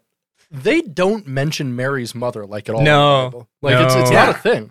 Which is really weird. You figure and I've said this before, for being the birthplace of Jesus, Christians don't have any information on Mary's pussy.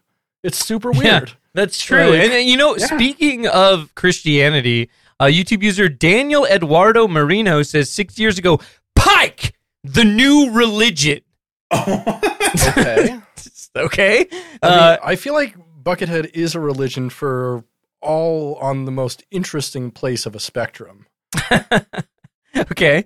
Yeah, totally. Definitely on a spectrum. And speaking of spectrum, YouTube user Ken Heinrich says 6 years ago in an incredible run-on sentence, "The drums sound fantastic on this one. I think it is a drum machine, but the thing's gotten really sophisticated. It sounds like a real drummer. In fact, all the later albums of this series, I can say the same thing about the drums as well as Buckethead's guitar playing, which enriches my life and makes it a better place to be. Thanks to all you guys posting."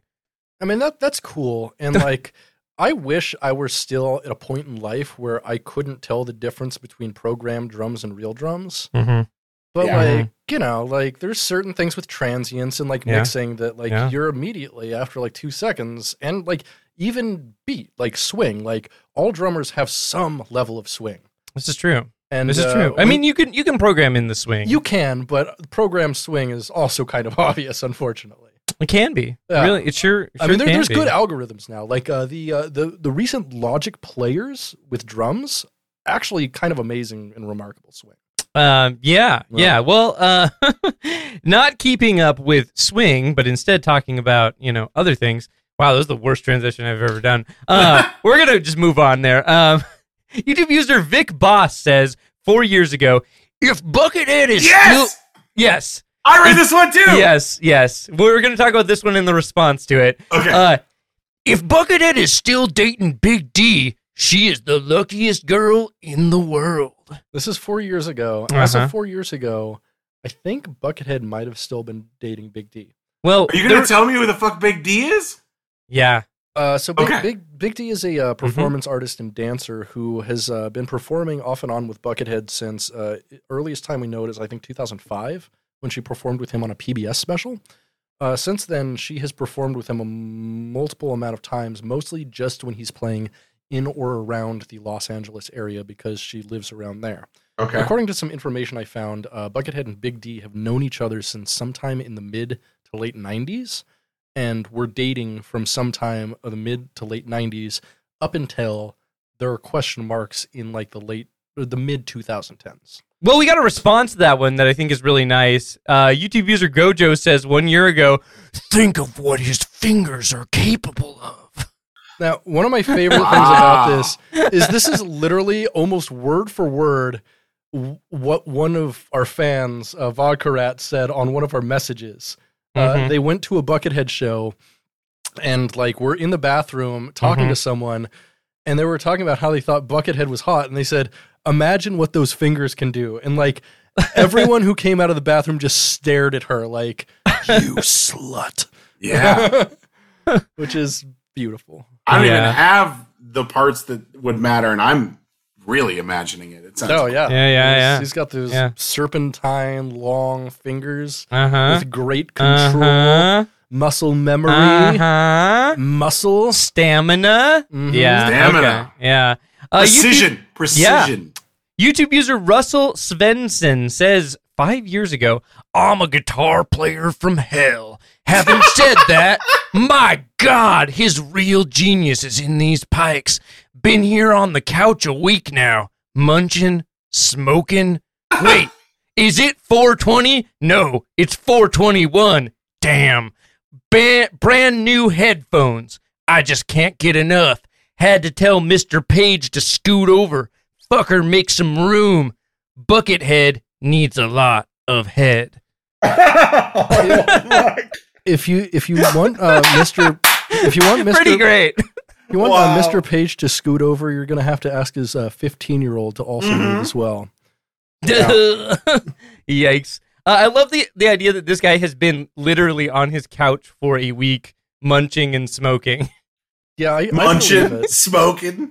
Munching, smoking. Brand new headphones. Oh, man. This motherfucker's getting head already. Oh. Yeah. That dude got head. He graduated the podcast already.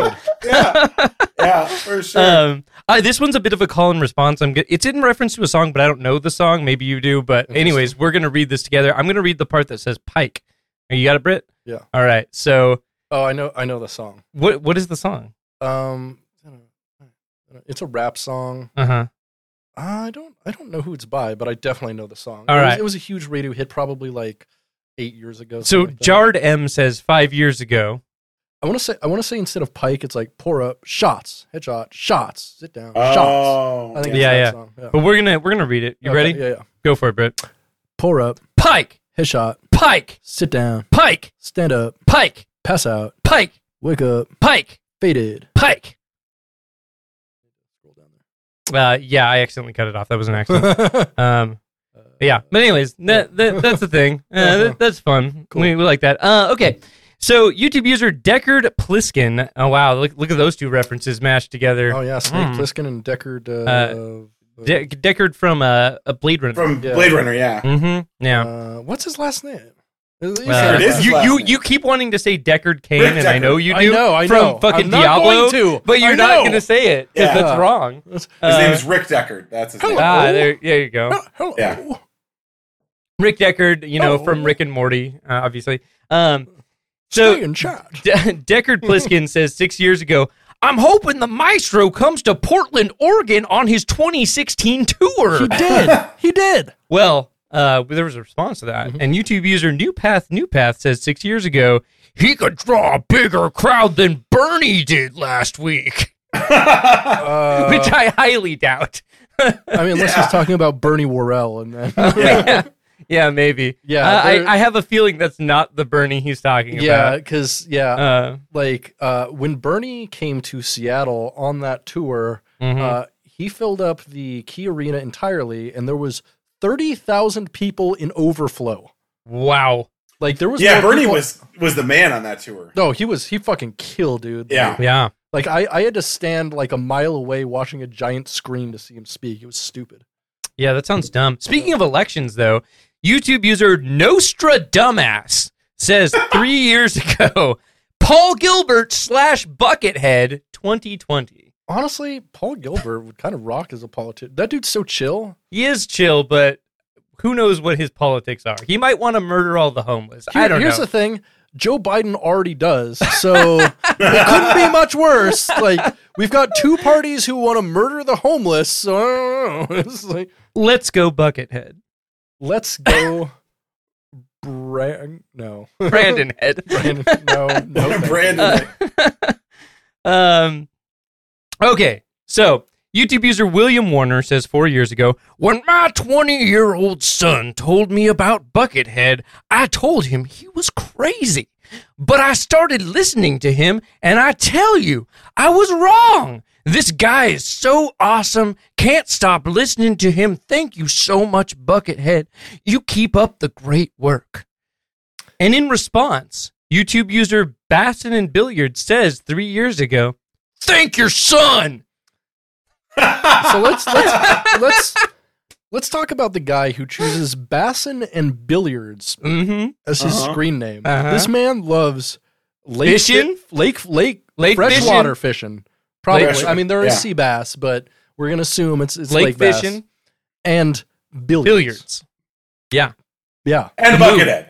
And Buckethead. Yeah. The three B's. You know, they call them 3 B's. Oh, I'm sorry. Number 4, this guy's son. Yeah. Loves this guy's son. Yeah. He really wants credit for that guy's son. Yeah. I wish I could be his dad. YouTube user Ostrich Cum says 1 year ago edited. Bucket and Gary are the two most emotional artists. All right, so Gary? Let's take guesses on Gary. Mine is, I think it's the snail from SpongeBob SquarePants. Oh yeah, obviously, obviously. Yeah. What are you guessing? I don't know any Gary. I thought Gary Newman. Gary Larson. Gary Glitter. Yeah, Gary Larson. Yeah, from Farside. Yeah. Gary Leach. Rest in peace. There we go. Yeah, I don't know.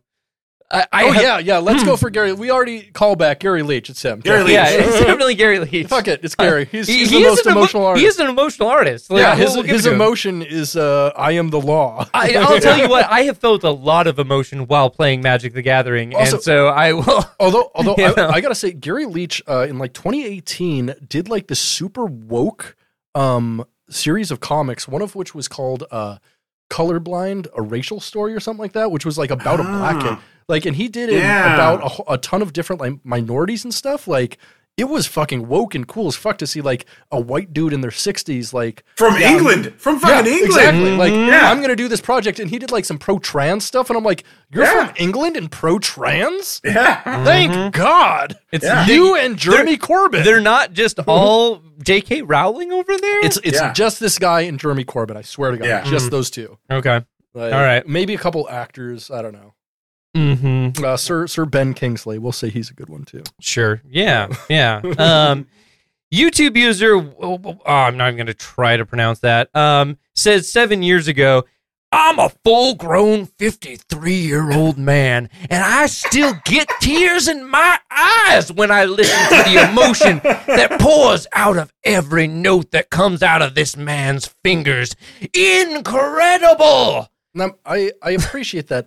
Something I got to point out, at least 1/4 of all comments on YouTube is someone telling everyone how old they are. I don't get it. We literally talked about that while you were in the bathroom. It's like, it's the most popular genre of music comment, and I just don't get it. It's either, I'm really old, but I like this new music, or I'm young, and I like this music. And I was born in the wrong generation. And I'm like, fuck all of you. No, just enjoy the music you like. It doesn't matter how old you are. Now, this type of shit is my favorite shit. Like, just like shit where it's like, I'm an old man, and I love Buckethead. Honestly, I'm going to say it. No one cares how old you are unless you're 69. Comment 365 days of that year. Fucking do YouTube comments, because everyone wants that. Yeah. Also, everyone likes that. Buckethead was like close to 53 7 years ago. Or 7 months ago. You know what I mean? Yeah. I want to say it's 54th birthday is coming in about a month and a half. Yeah. I'm really moved by this music made by my own peer. You know what I mean? Like, it's like, that's a very good point. It's like, okay, yeah, it's pretty good. Man, I haven't heard anything this good since all of the other good contemporary guitarists of my generation. Like, cool guy. Neat. Yeah. Well done. So Greg Merle says 2 years ago, this is like Close Encounters of the Bucket kind. So I just got to point out, the Betsy Ross flag is definitely a modern crypto-fascist thing. I don't know where this guy's politics lie. However, we have seen there are at least one Q-pilled bucket bot. Oh, we'll get to that. God damn it, not again. We'll get to that. We'll get to that. I'm just going to say, if you want to put anything patriotic as your profile image, maybe just like Google it first and see if it shows up on like the Southern Poverty Law Center's website at any point. Like, it's not hard. A good point. It's not hard. That's a good point.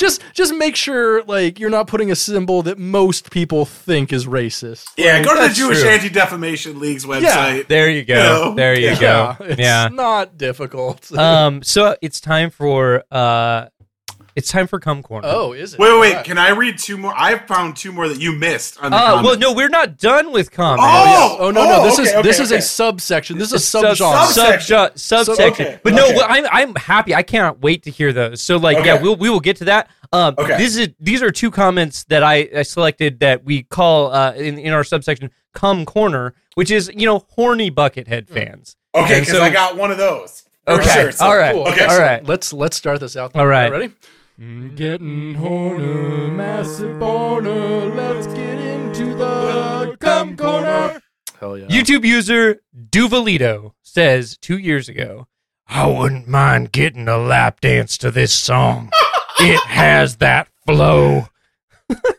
So, oh my God. I was just about to ask if y'all think there are any professional dancers out there who dance to Buckethead. However, I know for 100%, yes, there are. Oh, yeah? Oh, yeah. Oh, right. Yeah. Yeah. One of them has been on our show. That's true. That's true. One of them has is been a on our personal show. friend of ours. Yeah. Yeah. Fucking shout out to anyone brave enough to get sexy to Buckethead. Yeah. That rules. Because Buckethead is sexy music.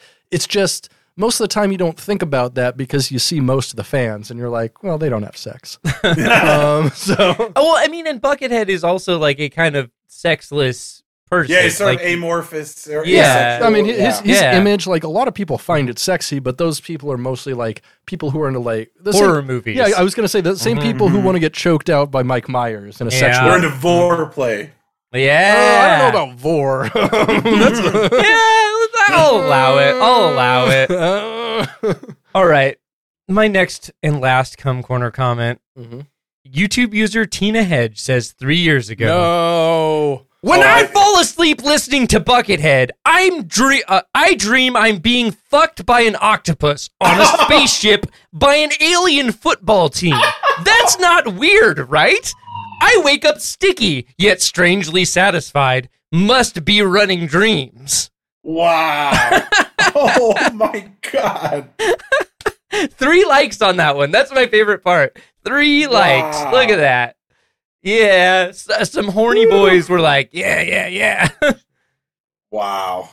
So that's one of the, actually probably one of the most impressive Buckethead comments we've found. Like that's pretty good. You know Yeah, what? that's really good. As of today, I'm just The alien football team. I mean, I'm done with calamari, guys. Like, it's really just not worth it at this point. We're good. All right. Wait, Andrew, were you saying that you have a horny Buckethead? I found comment? a Cum Corner one here. Lay it on me because we're still in Cum Corner. We're still in Okay, we're still in Cum Corner. Oh, yeah. lay all right. Lay it on us. Lay it down. Lay it down. Okay, this is from Danny Boy. And he wrote The pipes are calling. Now, this is horny, but it's sort of like romantic horny. Okay. Ooh, All right. So it's All like, right. I wish I knew more about you. What drives you to do this so consistently? I don't have words to say. I'm just listening to you, sitting in my dark room, all the curtains down, and you make me feel good. Okay. That's You're really good. horny as fuck. Wait. You're a legend. Regards from India. Like, what? You know, I might have actually grabbed that one. I think I just didn't read it. That one's really good. Yeah. That one's really good. Wow. What caste do you think that fella is? Yeah, is he maybe he's a Jain? I don't know. Just I'm imagining Brahmin, like he's part of like the priest class, and he's just like fucking wearing all these like ornate robes and just jerking off to Bucket. I love that shit. We do love that shit. So we're out of Cum Corner now. Cum Corner. Cum Corner. So 2 more comments, and then we're wrapping this part up. First one, Tony Bones says, 1 year ago edited. No. I want 1 Tool X Buckethead 12 to 14 hour song. It will be all that I listen to until the end of me. You know what? Go ahead and slide in some Steve Vai and Carlos Santana in there. That's all I ask. Oh my God. It's like in The Jerk when he just keeps grabbing, and that's all I need. He just keeps grabbing thing after thing. Exactly. Although I think the one thing he forgot to grab was after Carlos Santana, featuring Rob Thomas of Matchbox 20. Yeah. Of course. The only Carlos Santana we know. I love the comment, like, it will be all I listen to until the end of me. So, like, that's so heavy. Wait. Oh, okay. The YK, is that You Go Ahead? You know what? You know what? Oh, okay. I don't know if I've ever seen YKW before. I haven't either, but I figured it out. Fair. One of my favorite things about like this and like Amazon and whatever is the purely like conversational tone about these guys. Like you would never say, you know what? Like in a paper, like in a thesis. You would not write that. Yeah. But they write like they speak, and it's so interesting. Yeah, like I'd say the majority of YouTube comments have a tone of familiarity, which they should not. Yeah. Like no these are for strangers. Exactly. Like, these people don't know you, and the ones that want to know you are super creepy. Like don't. They are predators. Yeah. Yeah, no, I love it how like people in YouTube comments or just like comments in general will just like talk as though like they're talking to the artist or they're talking to no one in particular. They're just saying a thing and they're typing it how they would say it if they were talking to someone. Right. That's so interesting, and it brings for like really interesting things to read aloud, which is just very fun. Well, yeah, because it is conversational, so you can just do a direct response to it instead of like trying to analyze it. You can just like answer their question, or like if they have a declarative statement, declare something against it. It's true. It's wild. Life was peachy. Like whenever a lot of times I'm like, this is the best album. Well, actually, it's their second best album, and it's like you wrote this, and then you had to hit submit. Like you could have just gone back and hit delete for all of that first part. Yeah, you can literally edit. You don't need to correct yourself in the It's so the correcting themselves in the stream of consciousness writing is always a good thing. We love that. I love that. Because they're like, I mean, I could use the delete key, but no, it's too late. I already had the thought. It's too late.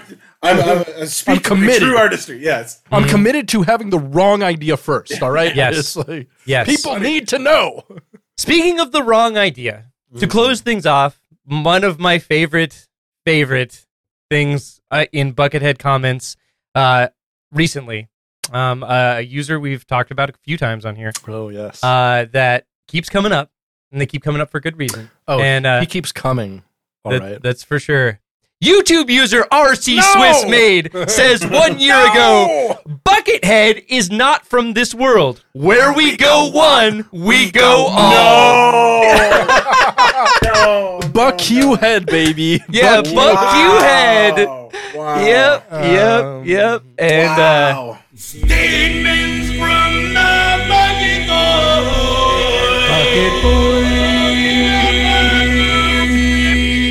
Yeah, that's so that commenter in particular keeps showing up and commenting the same thing. They keep going like the Buckethead is not from this world, and then the WWG1 WGA. The same comment like on every single Pike, basically. Well, not every, but like every other one. He's on here almost every week. But yeah, every time that shows up, I just get stoked and screenshot it, and like we gotta share it with the world. Do you think he's got a hotkey set up for where we go one, we go all? I have to believe. No, it's just like the thing that's always copied to his notepad. It's just in his notepad, he always just Control V. That's it every single time. Yeah, every comment he makes on everything. Definitely Control V. You know that motherfucker's not using a Mac. Oh no. There's no way to know this, but I would love to. I wish we could figure out like what's the most left field artist that has a QAnon fan. You know what I mean? Like, who's was like fucking Jane Fonda, man. She's what's up. And also, where we go one, we go all. JFK Jr. Like, let's go. No, like, let's go. Everyone in Q loves JFK Jr. They fucking love him. They fucking love him. You know, okay, whatever. Yeah, they're like, he's not dead. He's alive. He's one of 3 people that we all currently believe are also JFK Jr. He's one of them, but we're also going to support all of these people. It's a whole thing. And also, he doesn't believe in any of the shit his dad talked about. Yeah, totally. Even though all his life he published a magazine where that's all he talked about. Like, George Magazine was a liberal magazine. Like, come on. It's crazy. Absolutely. Like, it'd be more believable if they're like, there's a secret, like, Ron Paul's son, like Don Paul. You know, like, that would be more believable than JFK Jr. is still alive and also conservative and weird. I think the secret Ron Paul son is actually Trash Can Paul. Yes. Yeah, exactly. Yeah. I mean, yeah. we already call Rand that though, right? Oh yeah, we do. That's true. That's what most people call. Yeah. There we go. Well, anyways, hey, now's the part of the show where we recommend stuff. Indeed. So we recommend the people who are listening to check something out. Check out a thing. It can be anything or nothing. Yeah. Yeah. Who wants to go first? I want Britt to go. All right. So this week, I don't know. We'll probably end up doing some kind of special episode or a watch along on this. I've been watching a lot of playthroughs of Star Trek PC games. Oh yeah. There's a fuck ton of them. There are an enormous amount. Yeah. So specifically, I watched Star Trek Klingon, which is awesome. Stars Christopher Plummer as the main Klingon. Also has Michael Dorn in it. It's so fucking cool. Yeah. So there's that, and I also watched Star Trek Starfleet Command for a combined watch time of 11 hours. That rules, bro. Wow. That rules so much. So I'm so into that. Yeah, and it's all awesome. I think we should just download one of those long plays and do a full commentary on it because there's a lot to be said. How about just one of us plays it?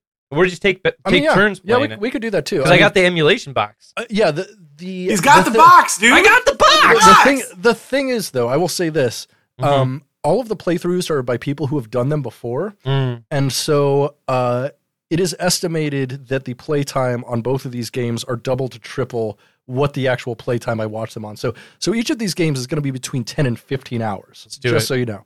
So if you're willing to make that commitment. I see. Well, the one that I really want to play is the DS9 game. That's it's a third-person shooter that came out in 1999, I think. It's called DS9, Star Trek Deep Space Nine: The Fallen. Okay.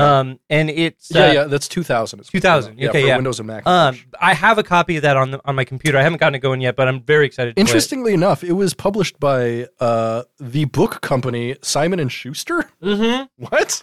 Wow. No, it was published by their sub-label Simon and Schuster Games. Yeah. Well, it was published by Simon and Schuster. That was just like, what? I didn't even know they had games. I know. They just farm it out to Broderbund or anything. There you go. Broderbund. We love them. Yeah. Hell yeah. Crazy though. Just in 2000 alone, Star Trek released 8 computer games. The golden in 1 era. year. Yeah, the golden era. That's nuts. Wow. That rocks. Yeah. Yeah. Hell yeah. We love that. What do you got to recommend, Spencer? What do I got to recommend? That is a great question. Which will maybe be our next week's episode, unless we want to do more Heathcliff. Which I'm sure we can. I think we should do more Heathcliff. Okay, we can keep going on that train. We'll keep going on that train. I gotta say, ultimately, my biggest recommendation is to play old games. Yeah, go download RetroArch, get a fucking controller, plug it into your computer, and fucking play old games. It's really easy to do now. And they all run pretty good. Pretty rad. Yeah, so basically everything up until, what was that, 4th generation? So the last system that reportedly has every single game playable is GameCube. Yeah, the Wii is getting close. Though. Yeah, the Wii and the 5th generation or whatever is some of those things are getting close. For some reason, I guess PS3 is still terrible. Well, yeah, because the cell processor is a nightmare. Yeah, I don't really understand. Yeah, but GameCube had some secret gems. Oh yeah, hell yeah! Those, I remember playing those Beautiful Joe games. Yeah, Beautiful Joe games were. They're super cool though. They made those for multiple systems. Though. PS2 as well. Yeah. Oh, okay. Came out on PS2 as well. I mean, because they're just cell shaded kind of games. Yeah, they don't require a ton of processing power. But there's weird time effects and stuff in that game. Those games are tight. I played the first. So there was 2 of them, right, on that series? Yeah. I played both of them on PS2 back in the day. I remember being very excited for them because I remember they came out on GameCube first and they came out on PS2 maybe 6 months later or a year later or something like that. And I remember seeing them on GameCube and being like, man, that game looks so cool. What the heck? It looks so cool. I want to play that. So I ended up... Great art direction. Incredible art direction. That's the thing most people don't realize is the art direction for games is one of the most important parts in my opinion. It really is. Yeah. Absolutely critical. Yeah. Oh, you know, I actually have another sub recommendation. In my emulation quest, I've actually been playing through The Legend of Zelda Breath of the Wild. Great game. I've been emulating the Wii U version of the game and upscaling it to 1440p and then adding some post processing so it looks and runs incredible. Like it looks so good, runs perfectly. Like runs a full 60 frames, runs better than it ran on Wii U by a significant margin. My PC isn't even powerful, so like if you can do that on my PC, but the Wii U is like nothing. It really is. It's like two Wii's duct taped together. Yeah, like it's not even really like a, it's like AMD stopped making processors for a while. Can we get their old ones? Yes, that suck. I mean that's Nintendo's MO. That's what they keep doing. Yeah, they're like, well, Intel's still too expensive, so we don't want to invest in modern technology. No. But that game's pretty cool. I gotta say, it's pretty neat. I've been enjoying playing it. Nice. So would recommend, especially if you can play it on PC. It's the way to go. Andrew, you got something to recommend? I mean, I'll be totally shameless. I have a podcast. Oh, we'll do that at the very end. Oh, okay. We got a whole plug section. Okay. Don't worry about that. What do you got to recommend? I have two recommendations. So one is I'm going to plug a book. Nice. My buddy Sam Talent. It's I could not stop reading this book. It's sort of like if Cormac McCarthy wrote a book about Tom Arnold. like oh my god, shit. Yeah, oh my god. No. You just named like two of my favorite things. Let me show you unironically. It's called Running the Light. It's by Sam Talent. Yeah. I own almost every single Tom Arnold film ever made. That's true. Including physical copies. That's true. Which I donate to our local movie library so they have the full Tom Arnold collection. This is true. Including shit like Golf Punks, which you haven't heard of. You haven't heard of. I haven't, no. Yeah. It's a kid's film where he teaches a bunch of kids to play golf. So it's like Hardball, but for golf? It's Bad News Bears, but with golf. Hardball. It's Bad News Bears, but with golf. Let's talk about the real OG here. All right. Okay. But I mean, honestly, some of just like more than once, I'd be reading it and I would text Sam. I'd be like, "You motherfucker! Like, who the fuck do you think you are writing sentences like this? You son of a bitch!" Like, it's just like gorgeous writing. It's funny. It's really, really good. He's an amazing comedian, but honestly, he's maybe even better as a novelist. I can't recommend highly enough. The other thing I would recommend, I've been digging on this band for a few years now. I just saw them in Minneapolis at the 7th Street Entry. Greet Death from Flint, Michigan. I'm sorry, was it Greek Death? Greet, like hello, Greet Death. Oh, okay. I mean, I prefer the former, but Greet because I'm a racist. Greet Death, amazing band. I don't know. They're one of those bands that I'm like, I don't know. I couldn't even tell you exactly who they sound like. They're kind of spacey. They're heavy as shit, but like tender at the same time. But they have a record called New Hell it was my favorite record of like 2019. You know what I bet they sound like is a combination of several different Buckethead Pikes. Yeah, honestly, yeah, probably. But then again, so does all music at some point. Yeah. Allmusic.com. Yeah. Yeah, for sure. Hell yeah. Well, that's awesome. With that, it's time for my favorite part of the show. We ready to do it? I guess so. Let's do it. Yeah. Ha ha ha ha ha ha bucket joke. Ha ha ha ha ha ha bucket joke. Ha ha ha ha ha bucket joke. Ha ha ha ha ha bucket joke. Hey, here's the part where I tell some jokes or whatever.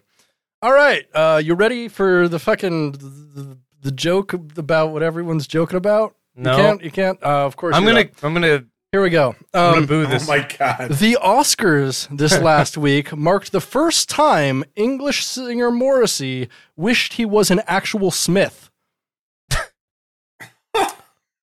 Wow. Because he's racist and wants to smack black people.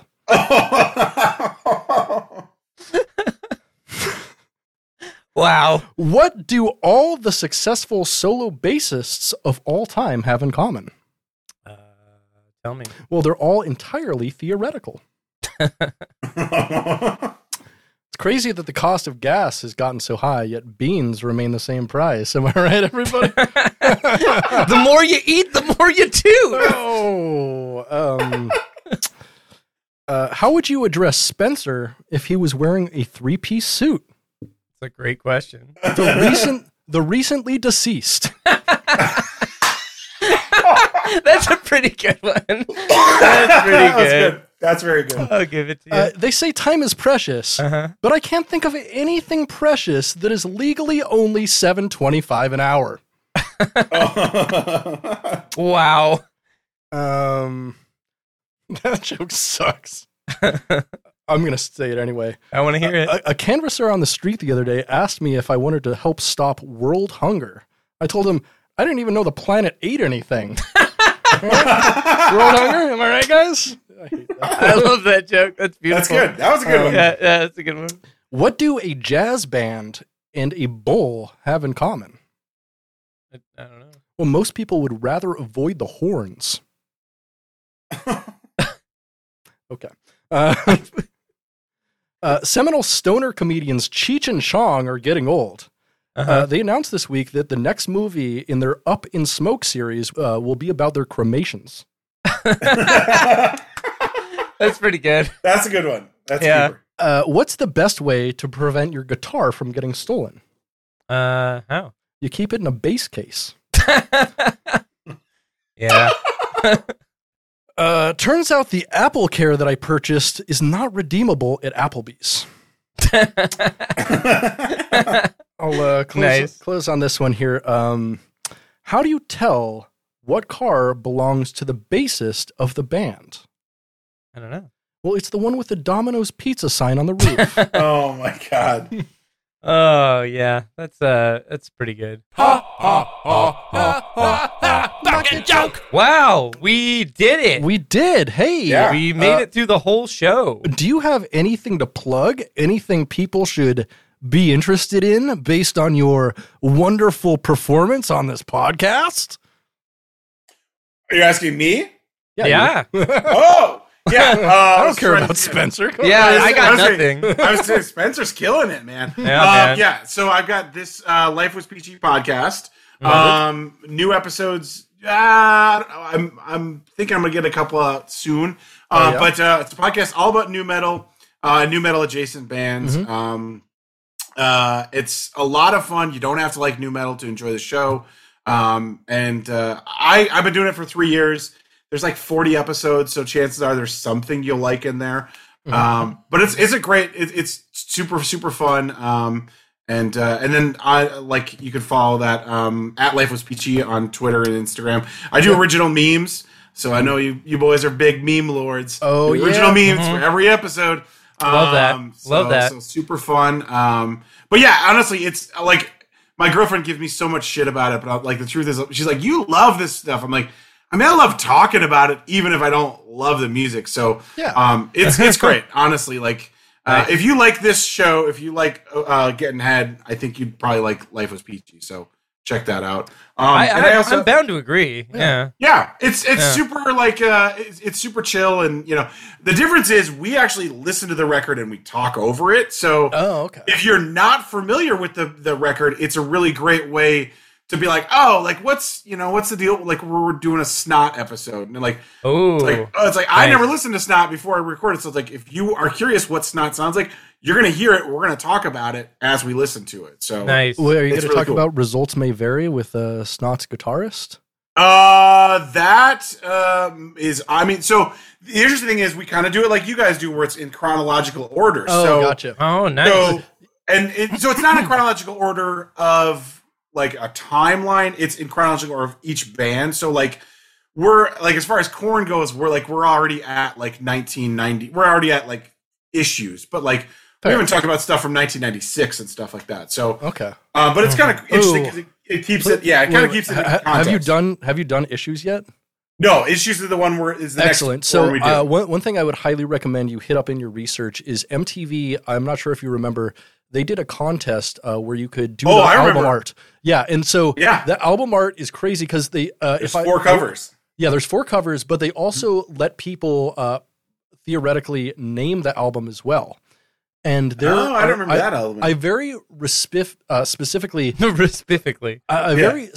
recall watching in, I think, 98, 99 MTV, and they were going through like the possible like submissions, and one of them for the title of the album was Rumple Foreskin, which I still think about on like a weekly basis. Yeah. Oh my god! Because that's the best name for bro. That should have been your meme page name. Honestly, Rumple Foreskin is incredible, so good, right? It's just like, and for being, if they would have named issues Rumple Foreskin, like that would have made my life. It would not have become the success it did. No, you know that Jonathan Davis like pitched it to him, and then like Epic Records is like, you can't call your record Rumple Foreskin. Yeah, you just fucking can't.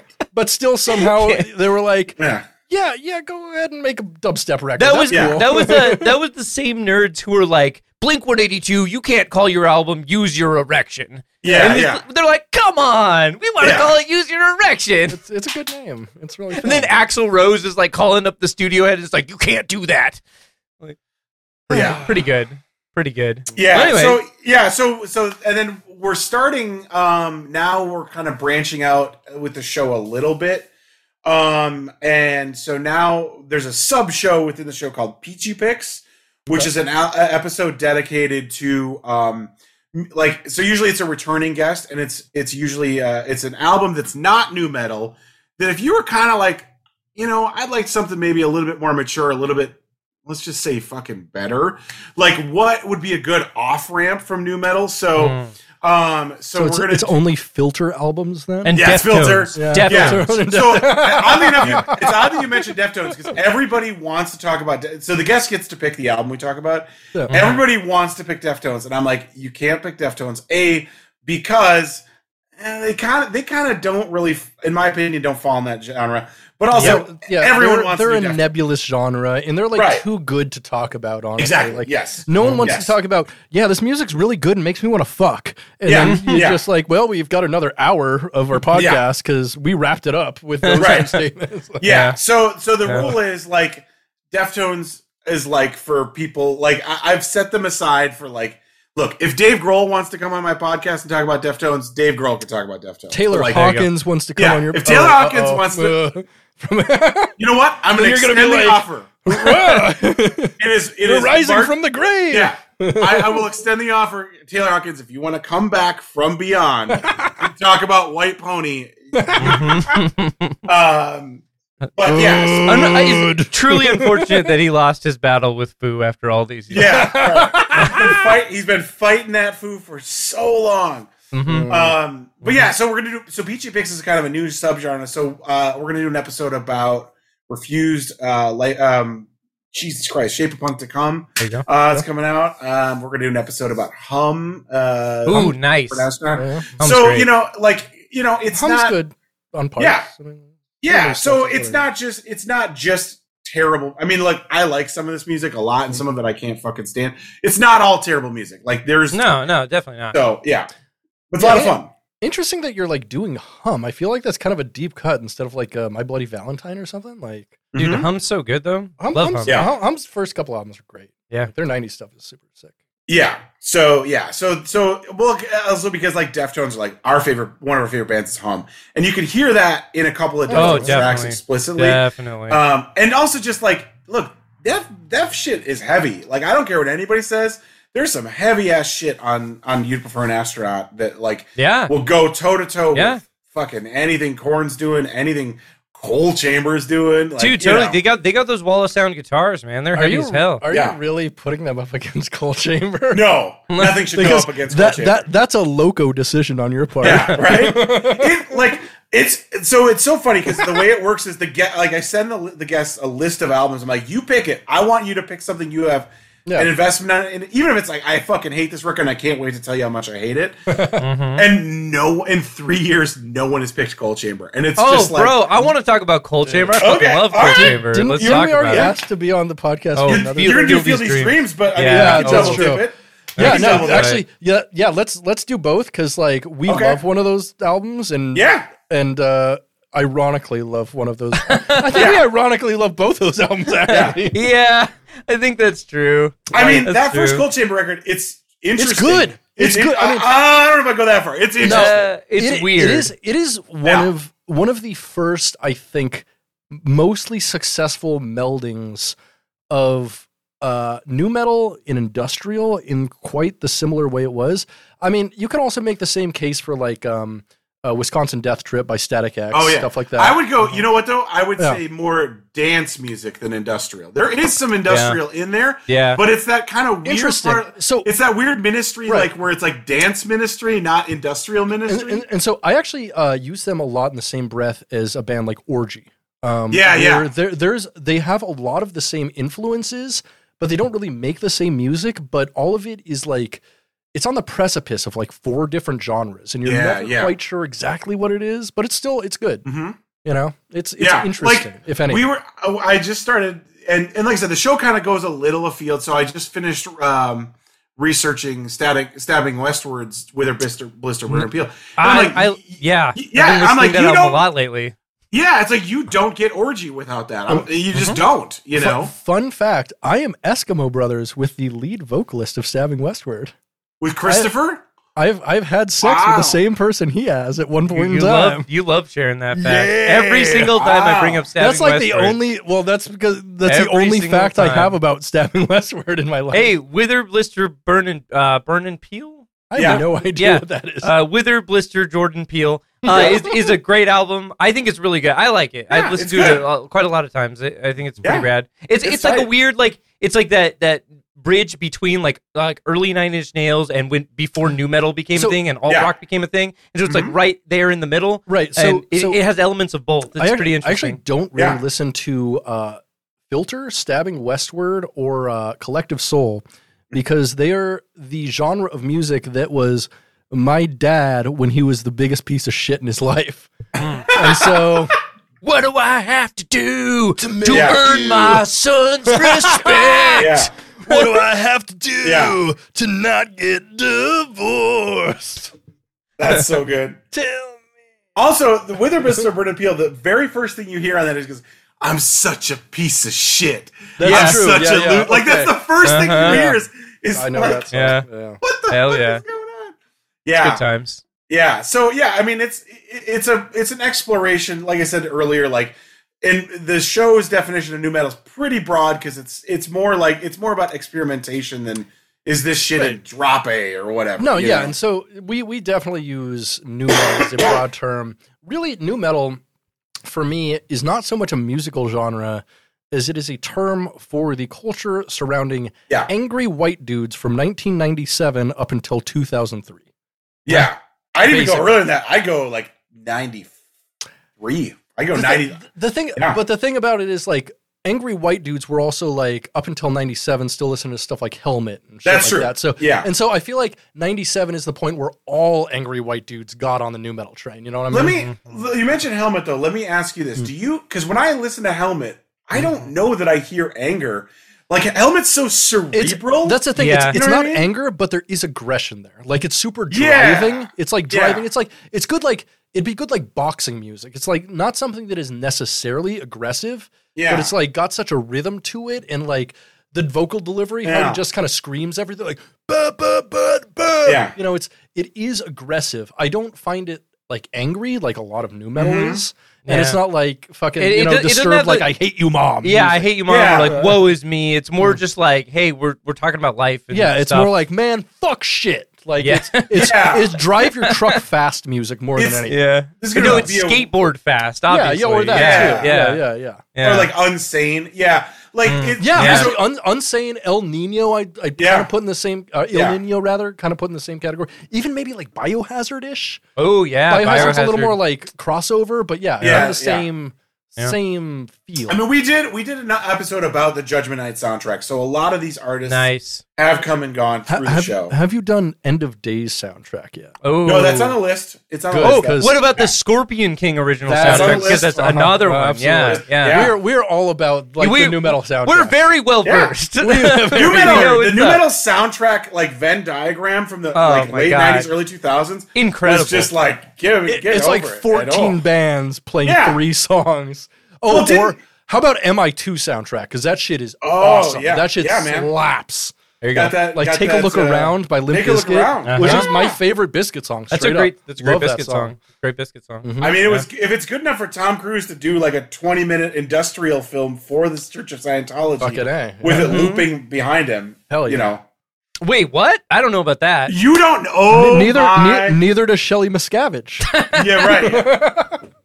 I don't know how you can find it now, but or Shelley Miscavige. Don't know how to find her. Don't know how you can find either. Yeah, they're probably side by side. But there's with a Wicked Wisdom album. With a Wicked Wisdom. That's all that they've given Shelley for entertainment is Wicked Wisdom and this industrial. A white room, 4 walls, Wicked Wisdom, 24/7. Wow. You're describing my dreams. It's a video of Tom Cruise, and he's talking to an interviewer off camera.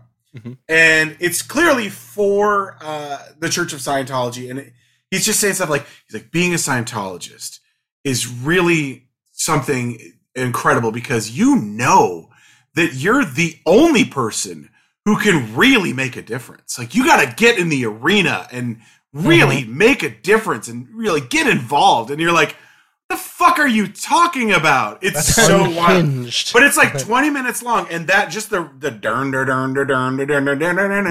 that it just loops nonstop for the whole length of it. It's so bonkers. It's so good. Because he's selling Scientology to Scientologists. It's so with fucking weird. Yeah. With Limp Bizkit. With a song that says, "I'm an idiot, a loser, a microphone abuser." Right. Yeah, it's so crazy, man. I don't know. If he's just a domestic abuser. Yeah, right. Yeah, like David Miscavige. Yeah. Oh my God.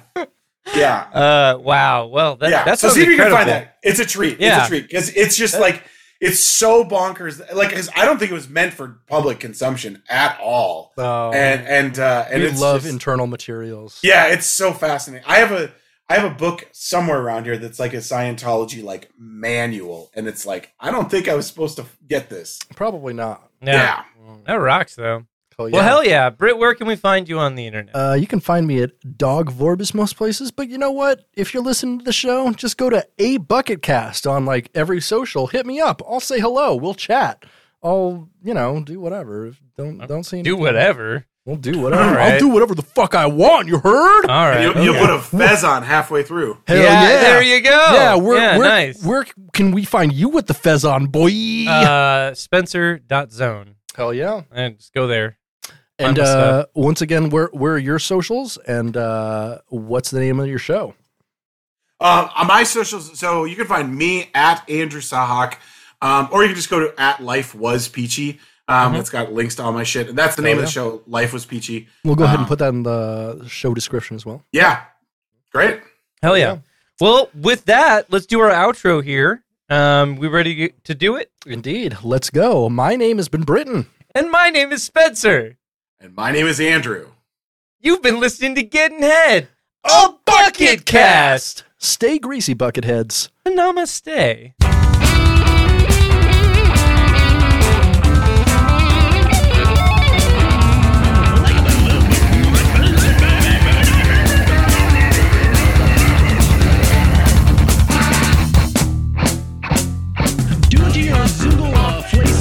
I'm going to have to nibble the friggin' spaggendackle back into the hell you're spuckin' muckin'. Oops. Oh boy. Hell yeah. So thank you so much for hanging out. That was so much fun. Thanks for asking me to do it, man. Dude, that was great. Yeah, we have one more section you're welcome to stick around for if you want, but it's very weird. It's extremely weird and extremely dense. Who cares, though? I mean, so is everything we do artistically. That's true. Yeah, sure. Okay, let's do it. You can't try to get laid or watch people. You gotta go out and get that job. What a waste of pleasure. What a waste of pleasure. What a waste of pleasure. So the next segment of the show, I don't think you can hear our music between. I can't hear anything. Can you? No, that sucks. I am gonna fix that by the next time we do it because we have musical. That's what we're waiting for. So we're listening to the musical cues. We have cues between each of the segments. Anyways, the next segment of the show is one where we rewrite a scene from a Bam Margera film and read our rewrites for the scene. Yes. So in 2009, Bam Margera released a film called Ming Hags, which is the sequel to Haggard, starring Bam Margera, Ryan Dunn, and a few other people. Brandon DiCamillo. Yeah, I love that we got the that was tight. I feel like we're like the Beastie Boys of garbage, aren't we? The Bamsty Boys. Oh yeah, Beastie Boys of garbage. I love it. But yeah, anyway, so the scene, I don't have an easy way to play it for you, but I don't have an easy way of playing it for you. I mean, I could play the audio if you want to share screen share real quick. Jesus Christ, Ralph. Aren't you supposed to go out looking for a job today? Nah, there's a b-ball game coming on at 4. You can't watch no b-ball game. You gotta get a job. Nah, I'm gonna try to get laid tonight. Ralph, I'm getting tired of it. You're gonna get a job today. Today. This is muffed up. I'm taking a day off. Back in the war, we kill sissies like you. I'd like to shoot you, stupid. You couldn't hit the side of a barn. If we were in the jungle, I'd slice your throat. And this isn't the jungle. My cat will save me. I can't believe that I had sex to even make you. Sex makes people? What a waste of pleasure. My name is Ralph. Your forehead makes a good target. By the end of the day, you better have a job or else. You see this? It's gonna hurt. Get a job. So that's the scene. Yeah. So do you want to do mine or yours first? Let's do yours first. I'm going to send you mine. Well, I'll just wait to do that until after. So let's read yours first. Okay, which one do you want me to play? It's up to you, actually. I'm comfortable playing I still don't have a good Ralph voice. I feel like you do a much better Ralph voice than me. I'll do a Ralph. So the setup for this is the conflict is Pontius Pilate addressing Jesus Christ before his trial for being a heretic in front of the Roman court. Okay. All right. All right. Let's. I love the way this starts. You can so much. Go whenever you're ready. Okay. Jesus Christ! Aren't you supposed to stand before the Roman imperial court today? Nah, I'm gonna get martyred at 4. You can't do no martyr. You gotta get that trial. Nah, I'm gonna try to get resurrected tonight. Jesus, I'm getting tired of it. You're gonna stand trial today. Today. This is muffed up, Pontius Pilate.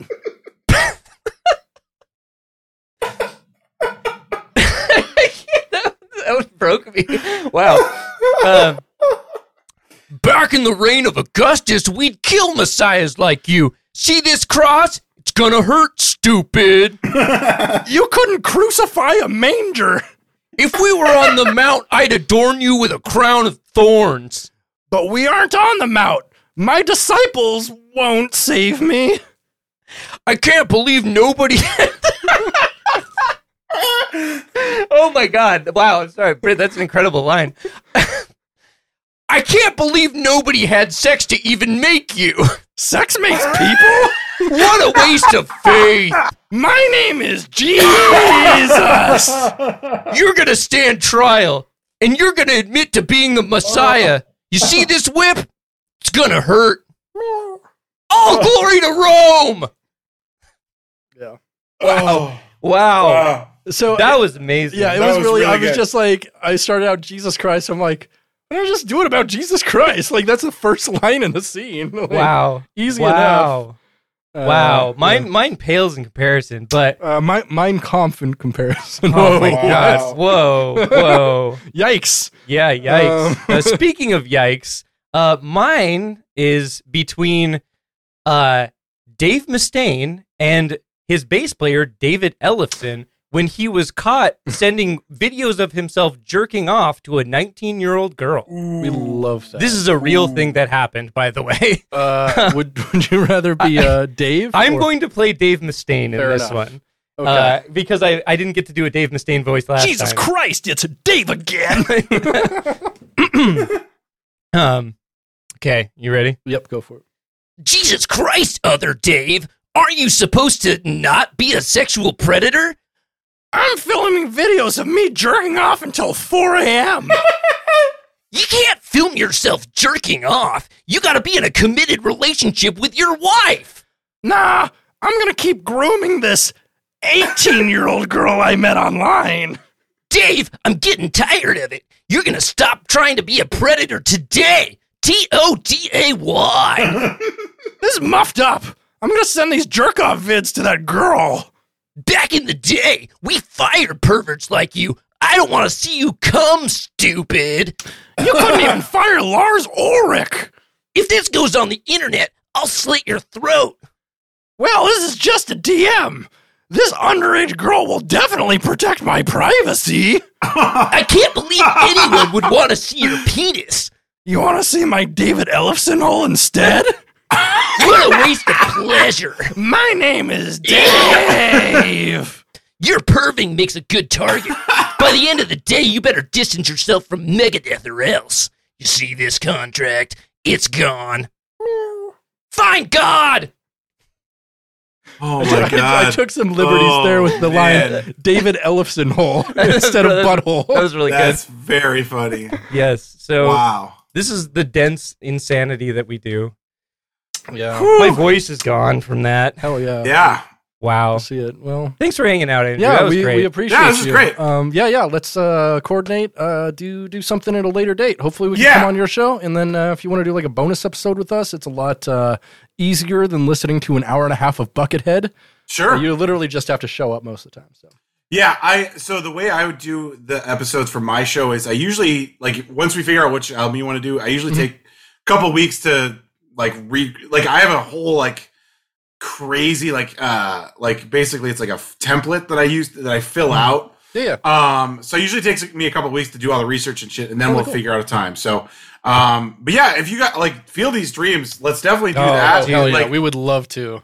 But yes. yeah, let's do. Like if we don't do it with you, we'll do it ourselves. Yeah, that's true. That's It's true. not your bonus; it's our episodes. Why don't you know what we could do is we could do that as a bonus. We could drop it in both of our feeds. Not a bad idea. I love that. That's Why a don't good we do idea. that? Yeah, I love that. But we'll do like a Great. proper album. I just bought a new interface that I haven't figured out yet, so I can do like something like we can either call in. I don't know. We'll figure something out. But yeah.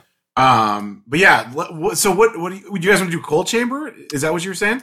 We're down. Cold yeah. Chamber for the serious one. Feel These Dreams for Feel These Dreams one. yeah.